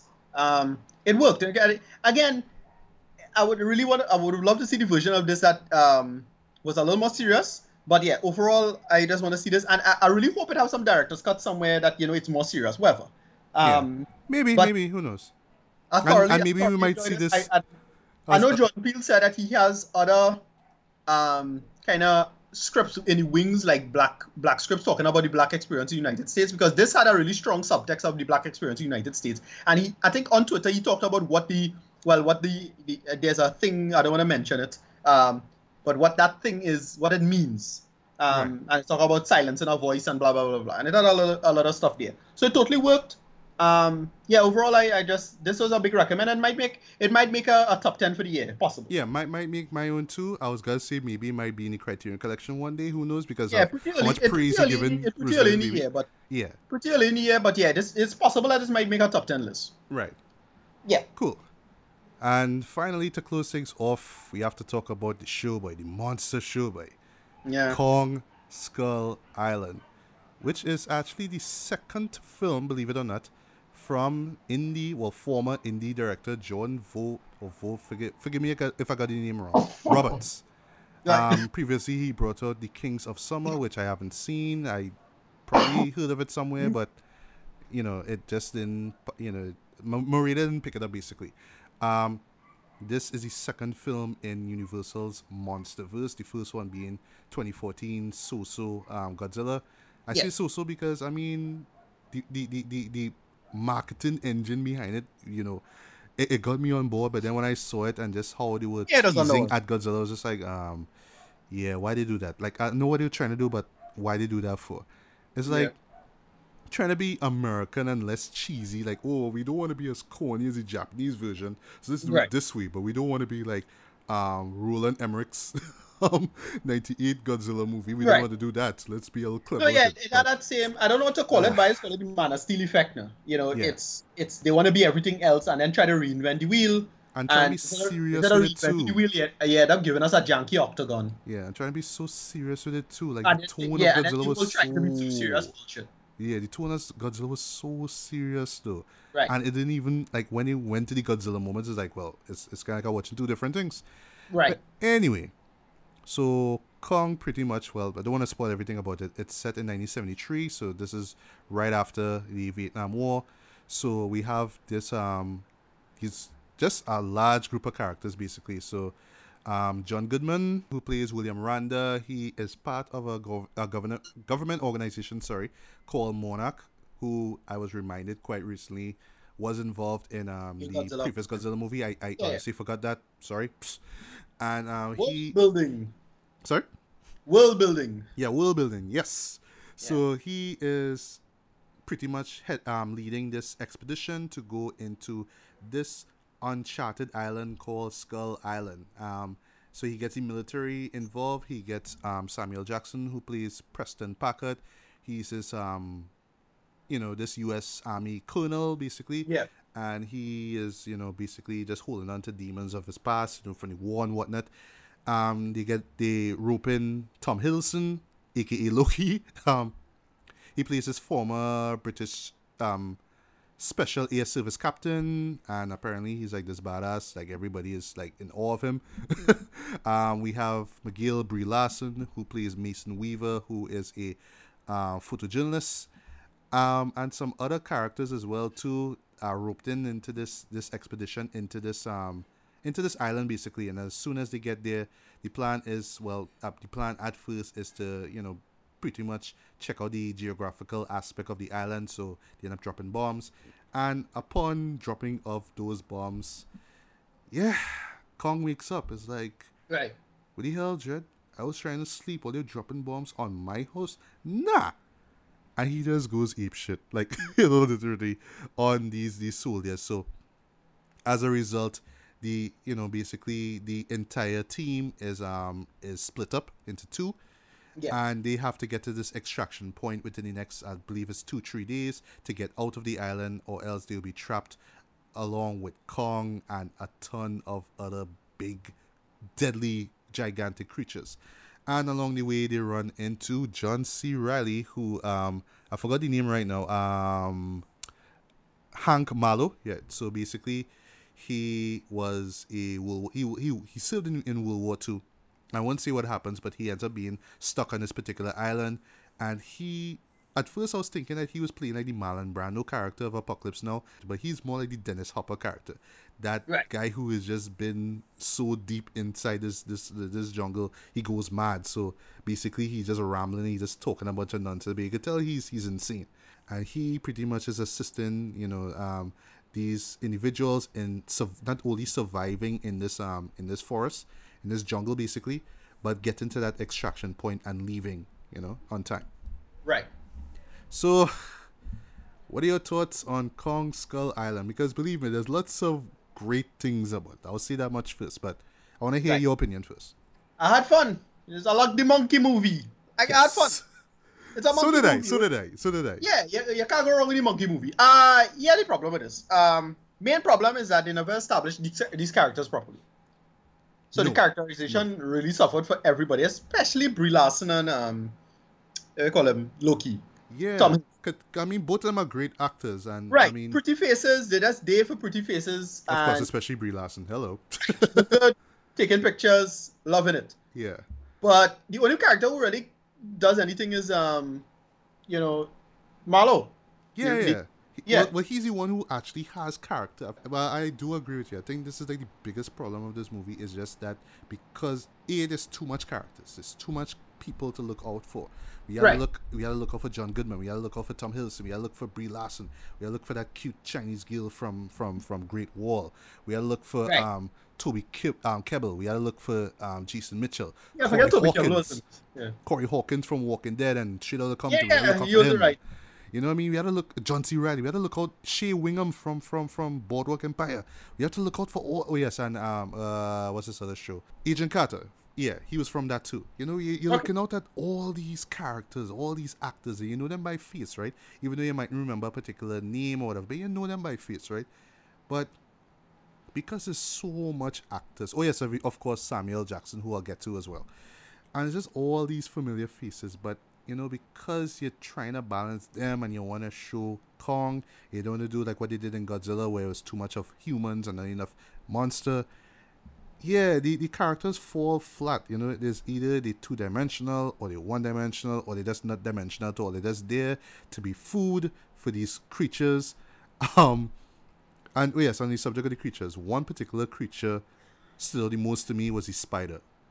That was a particularly creepy as hell moment. The way how that spider was killing the humans.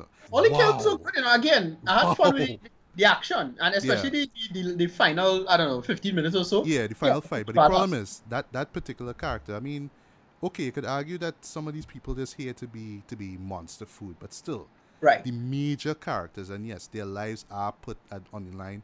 You wish you could care more, but unfortunately, because the movie doesn't give you enough time to, you just watch it like, oh, well, I hope Tom Hiddleston lives. I hope Brie Larson lives. I mean, she looks great. I hope Samuel Jackson lives because it's Samuel Jackson. You know what I mean? That's how you look at it. You don't see it as, oh, well, I hope that James lives and, you know, Hank lives and characters live. You know what I mean? It's just, okay, I hope that Dr. Dre from Straight Outta Compton lives because it's Dr. Dre. Right. You know what I mean? Yeah, that kind of thing though. But what else about the show that you liked or didn't like? It's only just the visuals. Visuals look great. And then the fighting. That was about it. Yes. I don't really. Again, the visuals look good. It has some great shots in this. Oh my god, this show is full of great shots though. But yeah, forgive me for saying this though. I could be wrong, but I find that oftentimes the show is so indulgent.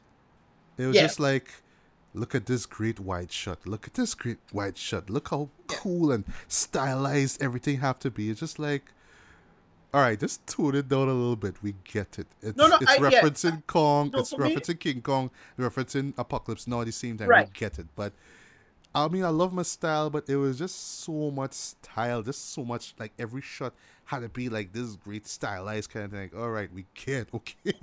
No, yeah.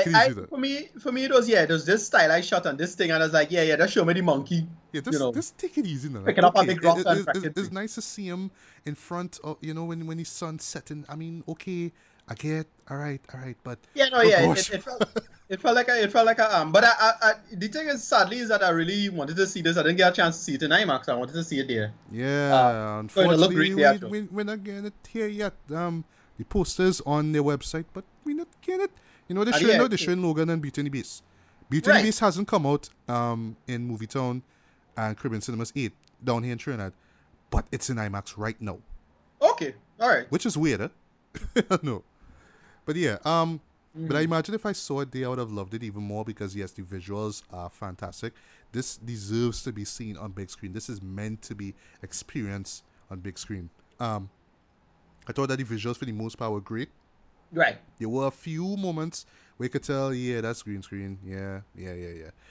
Okay, I'll just spoil one scene. In particular, it's a popular scene that they just happen to, I find, shoehorn in because, you want to be true to Kong while being different. Is where you have Brie Larson, touching Kong's nose, in the moonlight. And it was like, it just felt kind of tacked on, you know what I mean? Like, I kind of understood what would attract Kong to her in the first place, apart from her being this white woman, Kong and white woman again.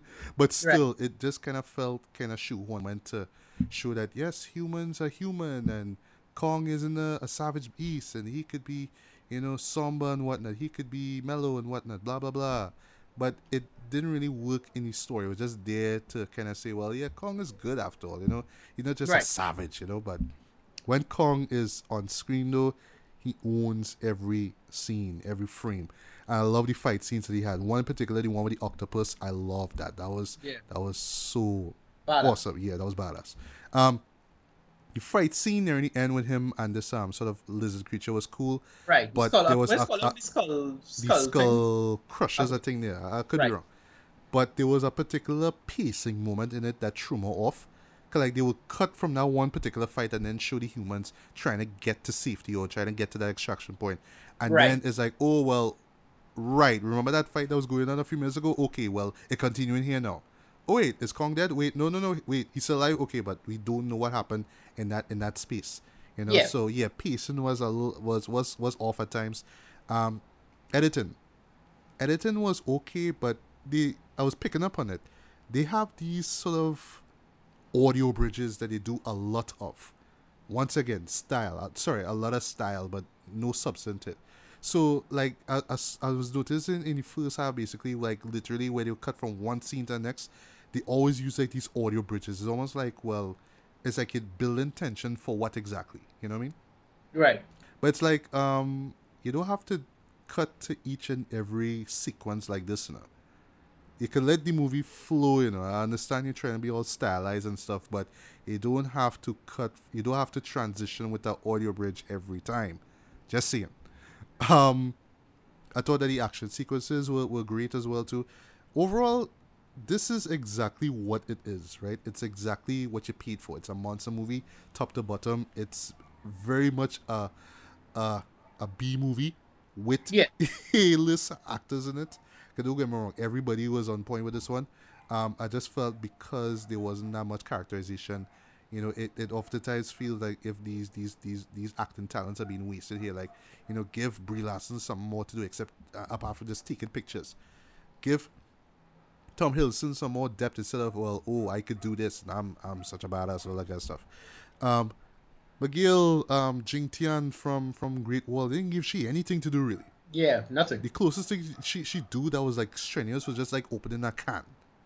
I can imagine, it's kind of the cynical side of it. Could just imagine, she have like way more scenes just for the Chinese audience. Yeah, and she didn't have much lines to give. She probably about have 5 or 6 lines total. Swear to God. John Goodman, I find he could have done more with his character. Like he kind of starts off the film, but then he just kind of goes off somewhere.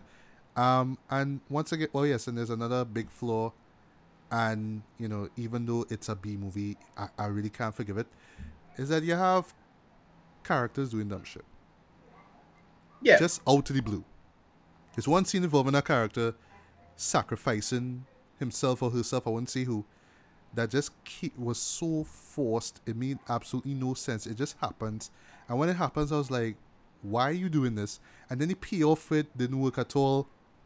It came off more laughable than anything else. And then on the subject of laughs, by the way, there were moments where they were trying to be funny, and oftentimes those jokes fell flat. And it's only every once in a while you might get some genuine laughter, but because you're just enjoying the whole monster movie vibe of it, you just kind of don't care. But there are moments where it's like, yeah, you're always trying to be funny there. And closing, because I sound like I'm really nitpicking a lot about it. Samuel Jackson, boy, oh my God, they just had to pick somebody who could be so over the top, and this is one scene, and when I saw it, I was like, yeah, this pretty much sums up what this movie about. Samuel Jackson and Kong staring down each other, and you see flames in front of them. napalm flames. I was like, yeah, that's what this show's about. It's Samuel L. Jackson staring up, at Kong. That's it. You cannot get any more over the top than that. You can't get any more grandiose than that, though. And I thought that his character, well, he's one of the more two-dimensional characters in the film. I like his motivation in terms of, him going against Kong. But I felt that it could have been a little bit more stronger. So you could have buy into it a little bit more on this. So it kind of came off like, oh, well, all of a sudden we need a human villain. So hey, let's pick Samuel Jackson because he does villain roles a lot. Whatever. Let's pick him, and he has a stay down contest with Kong. So let's do that. Yeah. But overall, I mean, the reason why I could nitpick these things is because once again you have this A-list cast. And you could, you could have done so much better with them. And then also to the script itself, I find could have been a lot better than it was. But still, because it was just primarily a monster film, I can't really bash the film too much about it. But on the other hand, I know a lot of people mightn't like the film so much because they didn't care for the characters or didn't care about the story. But you cannot, you have to admit though, seeing Kong on screen doing his stuff makes up for it. For the most part.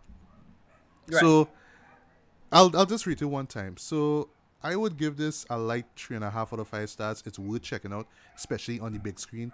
Don't go in expecting too much. Don't go in expecting Peter Jackson's Oscar-winning King Kong, which I still love. I know you don't like it, but I still love it. Yeah, I was underwhelmed by that. I actually, we got to argue about it. There was more characterization in that. Let me be real here. And there was more memorable stuff in that. Let me be real here. I agree with that, yeah. And I wonder how Peter Jackson is probably watching this thing is like, that's the best all they could do.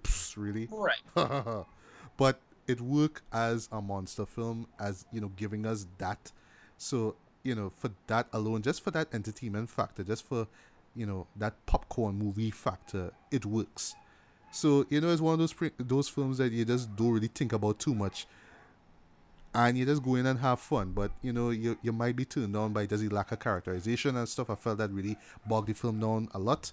But still, if you just go in just expecting to see monsters dueling, that's what you get. And I would say, just in closing, stick around for the post end credit scene, basically, where it will set up pretty much this monsterverse. And I have to say, I'm kind of excited. I can't wait to see what they do next, especially how they get these creatures fighting. I want to see what they do next, man. Right. So they just had to just go and just do this and make sure and pull off the creature fighting wildness. Yeah, that's what it was. It's like, hey, folks, this is what we're going to get. So, yeah, the thing is, don't be as serious as the thing. Just get the monsters to fight and just design them fight real good. That's all you had to do. Don't waste your time trying to, you need to write this character script because they clearly don't give a fuck about the characters. No, right? So, the expendable. And you saw that with Godzilla, where they should have focused on Ken Watanabe and Bryan Cranston, and they didn't. And that pissed me off. And so I wanted to see them, just say, look, if you're gonna but if you're gonna suffer with the character, just give us the meat where we come for to see giant monsters, wreck the place up, right? Yeah. Do that. And that's all I wanted. And with this film, I got a lot more than that Godzilla film. So I appreciated that more than this. Yeah, it's easily better than Godzilla by far. Right. Talk about characterization as much as you want to. You cannot admit that this movie is way better than Godzilla by far. Right. It was an execution, payoff, everything worked. Even though it's not perfect, it was way better. Right. Yeah. And I had a lot of fun with that. It worked. I smell an IMAX rating, even though we didn't get it in IMAX, but no? No, it doesn't. Well, here's the thing. It again, I would love to see this in IMAX, to judge it in IMAX properly, maybe. But ultimately, I have to give this a high CC8. All right, rightfully so. Yeah. Okay. I had a ton of fun with it. The spectacle and wildness was pretty cool, and I had a ton of fun with that. But ultimately, it had nothing. Yeah, and I would say this much too, because I actually saw it in Caribbean Cinemas 8. It doesn't need to be in 3D. You don't need to see it in 3D. Why was this movie in 3D? I saw it and I don't know, maybe it's the screen that I went to, but I felt that the colors were so dull and diluted. I didn't get those vibrant colors that I saw in the trailers that really wowed me. Right. It felt so dull now when I watch it in 3D. So if you could see it in 2D, yeah, watch it in 2D. 3D is not necessary for this one at all. But yeah, continue. Right. Yeah, no, pretty much. I would love to see this in IMAX in a proper screen and a proper thing. Yeah, I could see this. I could see myself enjoying this. Roughly a year from now, when it comes out on cable or whatever it is, and I watch it on a big 40-inch or whatever. Yeah. I say in big 40-inch, although 40-inch is not big anymore. No. I watch it on my 40-inch and I enjoying it on that, and I, decent monitor, whatever it is. You're right, I could probably enjoy it. But I saw it where I saw it in we call it South Park. South Park, yeah. Right, not that good. No, it's like alright, whatever. Yeah. Not that special, and it wasn't even the big screen in South Park because it just the bad timing. Right. So yeah, that's the kind of thing I really want to see this IMAX and make that effort. Overall, enjoyed it. But yeah, just. I won't say forgettable because we have other monster movies coming, but yeah, if the monster movies don't pan out or Kong don't do well, I expect it to do well. Yeah. I give it that score. That high CC it. And that's pretty much it. Not much to talk about. I just want to see some Gamera giant turtle or some extra other stuff. But so far we will just get the usual, right, with the post credit. Yeah. Big monster. And I'll just see this inclusion though. With Warner, what they're doing here. It's easily like them trying to do, the whole Marvel movie anthology kind of thing. Basically, this whole Marvel universe kind of thing. Yeah. But, just taking creatures from the 60s that we grew up with and trying a thing, with today's technology. But, oh yes, and, if... I would be so happy if this movie gets a nomination for Best Visual Effects, at least. Just for the stuff that they do. It's not perfect, but I felt that what they pulled off visually was excellent. Or at least... I don't know, art direction or something. No, I know that's not the actual category, but I felt like the art direction or at least the style visually was just excellent, right? I kind of curious to see how exactly they're going to pull off, Godzilla versus King Kong and all these other monsters I remember from like the Toho, kaiju movie era. I don't know.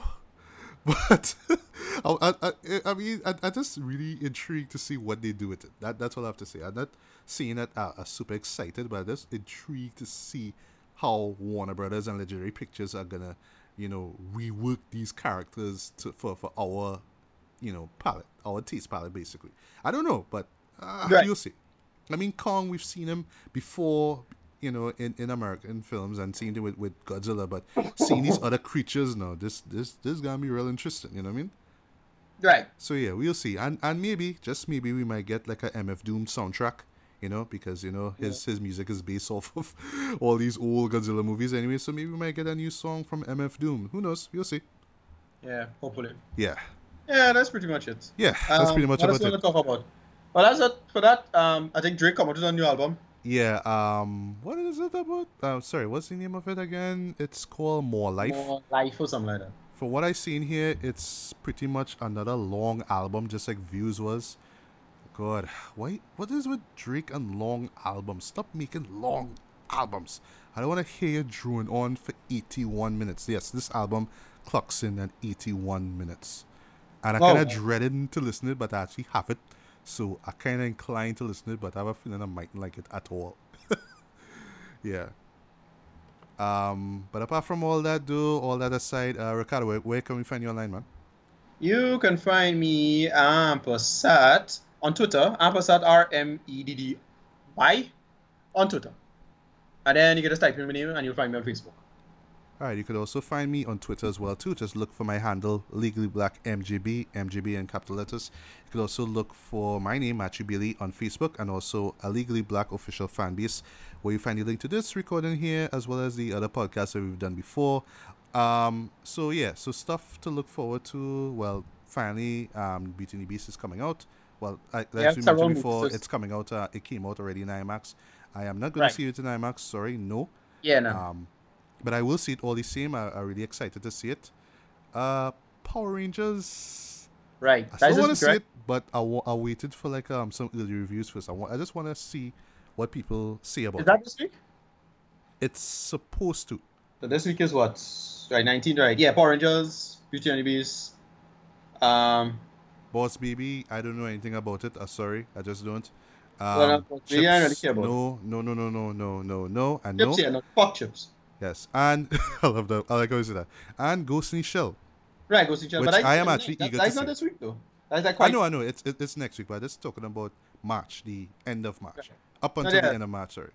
Right. Yeah. So those I'll in particular Ghost in Shell, Beauty and the Beast, and hopefully Power Rangers. I just hoping for the best for this one. If it just doesn't take itself too seriously, if it just goes with the intention of just having fun, then I have a feeling people will actually like it and will get good reviews and maybe a little 3-star or maybe a little 50-some. I expect it to be fun, but I ain't heard nothing yet, so. No. Or it could be a monumental failure and crash and burn in the box office, but I don't know. We'll see. Right. So yeah, that's pretty much about it. So once again, guys, good morning, good afternoon, good evening, good night, whenever you listen to this. This was Machi Billy and Ricardo Medina. And we are signing off from another episode of Bears, Beats, and Billy. So take care, guys. And before I forget, just remember this one line: King Kong ain't got shit on Samuel Jackson. Yeah. What's Skull Island? You'll understand what I mean. Alright, guys. Take care. Until the next one. Peace. Right.